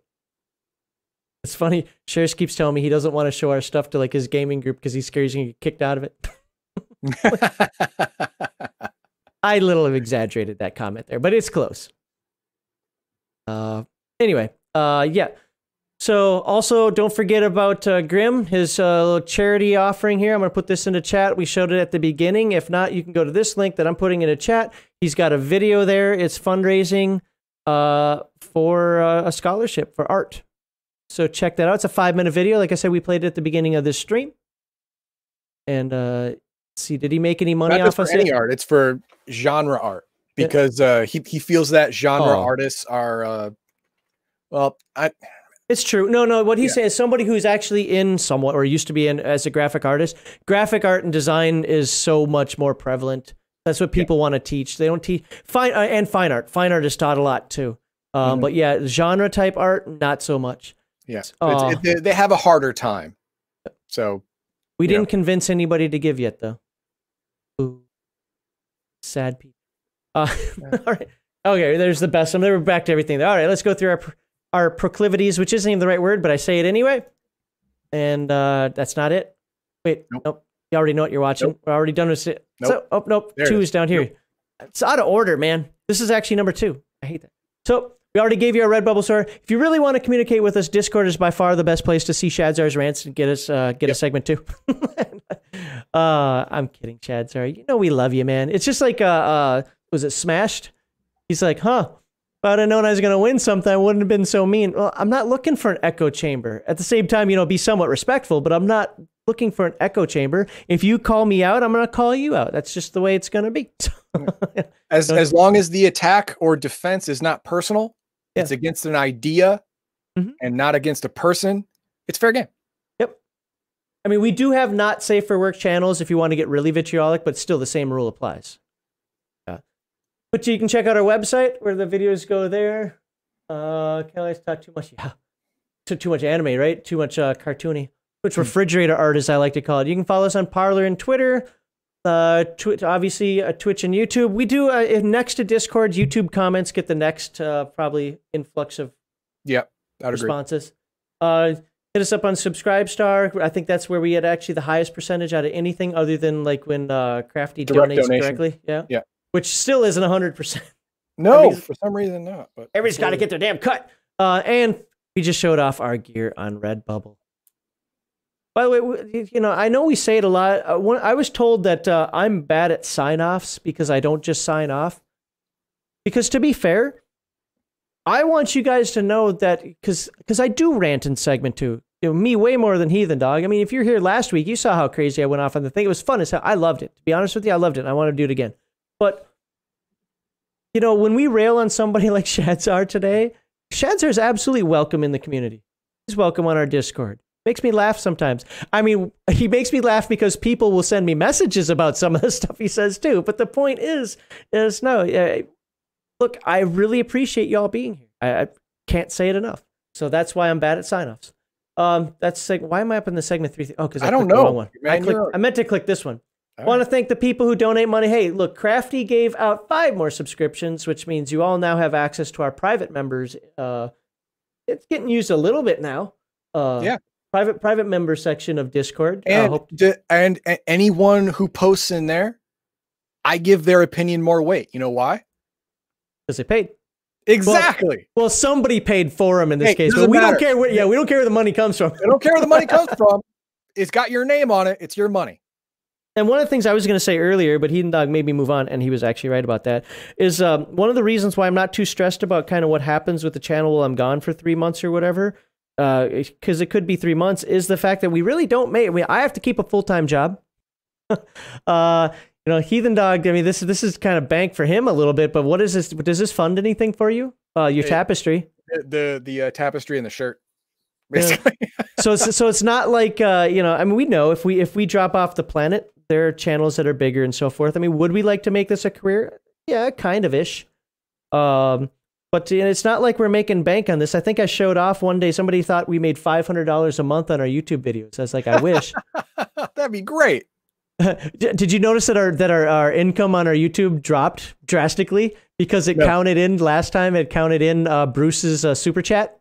Oh, really? So I didn't know. I thought it was just ad money. No, it counted in the super chat as expected revenue. Like, okay, so yeah, we get less than $40 a month from YouTube. Yep. So, and that gets taxed, and that even gets spliced out a little bit. So yeah, we're not making money on this. So if we were doing a real job and getting paid for how many hours, especially Max, for how many hours put in the original live stream. Oh my God. Oh, Max could not pay me. He could not pay me even minimum wage with the amount of hours I had to put in for a 30-minute segment every week. Oh, just imagine how much time I put in on the back end. Exactly. He couldn't pay himself, definitely. The only one we could pay is Garthon because he didn't do shit. He just went out and bought a book, read it, and then went on the street. All right. Anyway. Afford a decent IPA per month. Exactly right. He's not lying. He's not lying. But we do want to thank all the folks. Thank you again, Crafty, for the donation. I hope everybody who got a subscription from Crafty does give him a thank you. I saw a couple out there, so it probably happened. I also want to thank our YouTube members and our super chatters. I want to thank Subscribestar Backer and Streamlabs and PayPal donations. We really do appreciate it. We know we give you this content for free, and we're not sitting here, no matter what we say, we're not sitting and go, please pay us, people. No, we're just letting you know, kind of like, what the facts are of that. We're still going to keep doing this as long as we enjoy it. I want to thank our awesome viewers, Twitch followers, YouTube subscribers, our chatters and lurkers. Baldahar lurked and got a book. I know, right? Oh. All hail Crafty. There you go. Absolutely. All hail Crafty. We're going to get him on the show at some point when he can talk again. We have to make sure it's a show that we can use him on. I can't just have him jumping in, taking over the show. It's got to be something that we all that we kind of prepare for. But yeah, we're going to get him on here. Yep. He's bought his way in. If you don't want to give to us, go ahead and get. You can give to the Wounded Warrior Project. You can give to Grim, as I posted his charity, and be sure to check out the Friends of our channel, which I've been saying for months that I've got to update, and I haven't yet, mostly because I haven't found good tabletop role-playing game Twitch channels to put in there, other than one, and that's actually Bruce's partner, and I can't remember his name, G-Rock. I've got to get him on that list. I followed him recently, so I'll make sure he gets on that. All right. I think that's it. I have no words of wisdom today other than I appreciate you all being here, and I'm literally going to leave it at that and let the dog sign us out. Okay, everyone. The whole story thing. When you hear the word story, don't panic. Don't panic. Expand what the word storytelling in a role-playing game means in your head. And I swear to you, you expand your mind a little bit like that, more of the fun parts of the world are going to fit in your definition of what a story is. You're going to have a better time. You're going to have more games open to you. You're going to have more diverse, organically diverse people and ideas will now fit into your expanded worldview. And you are going to have a better time playing. You're going to have a better life living. So please, when you hear the word story, don't panic. There you go.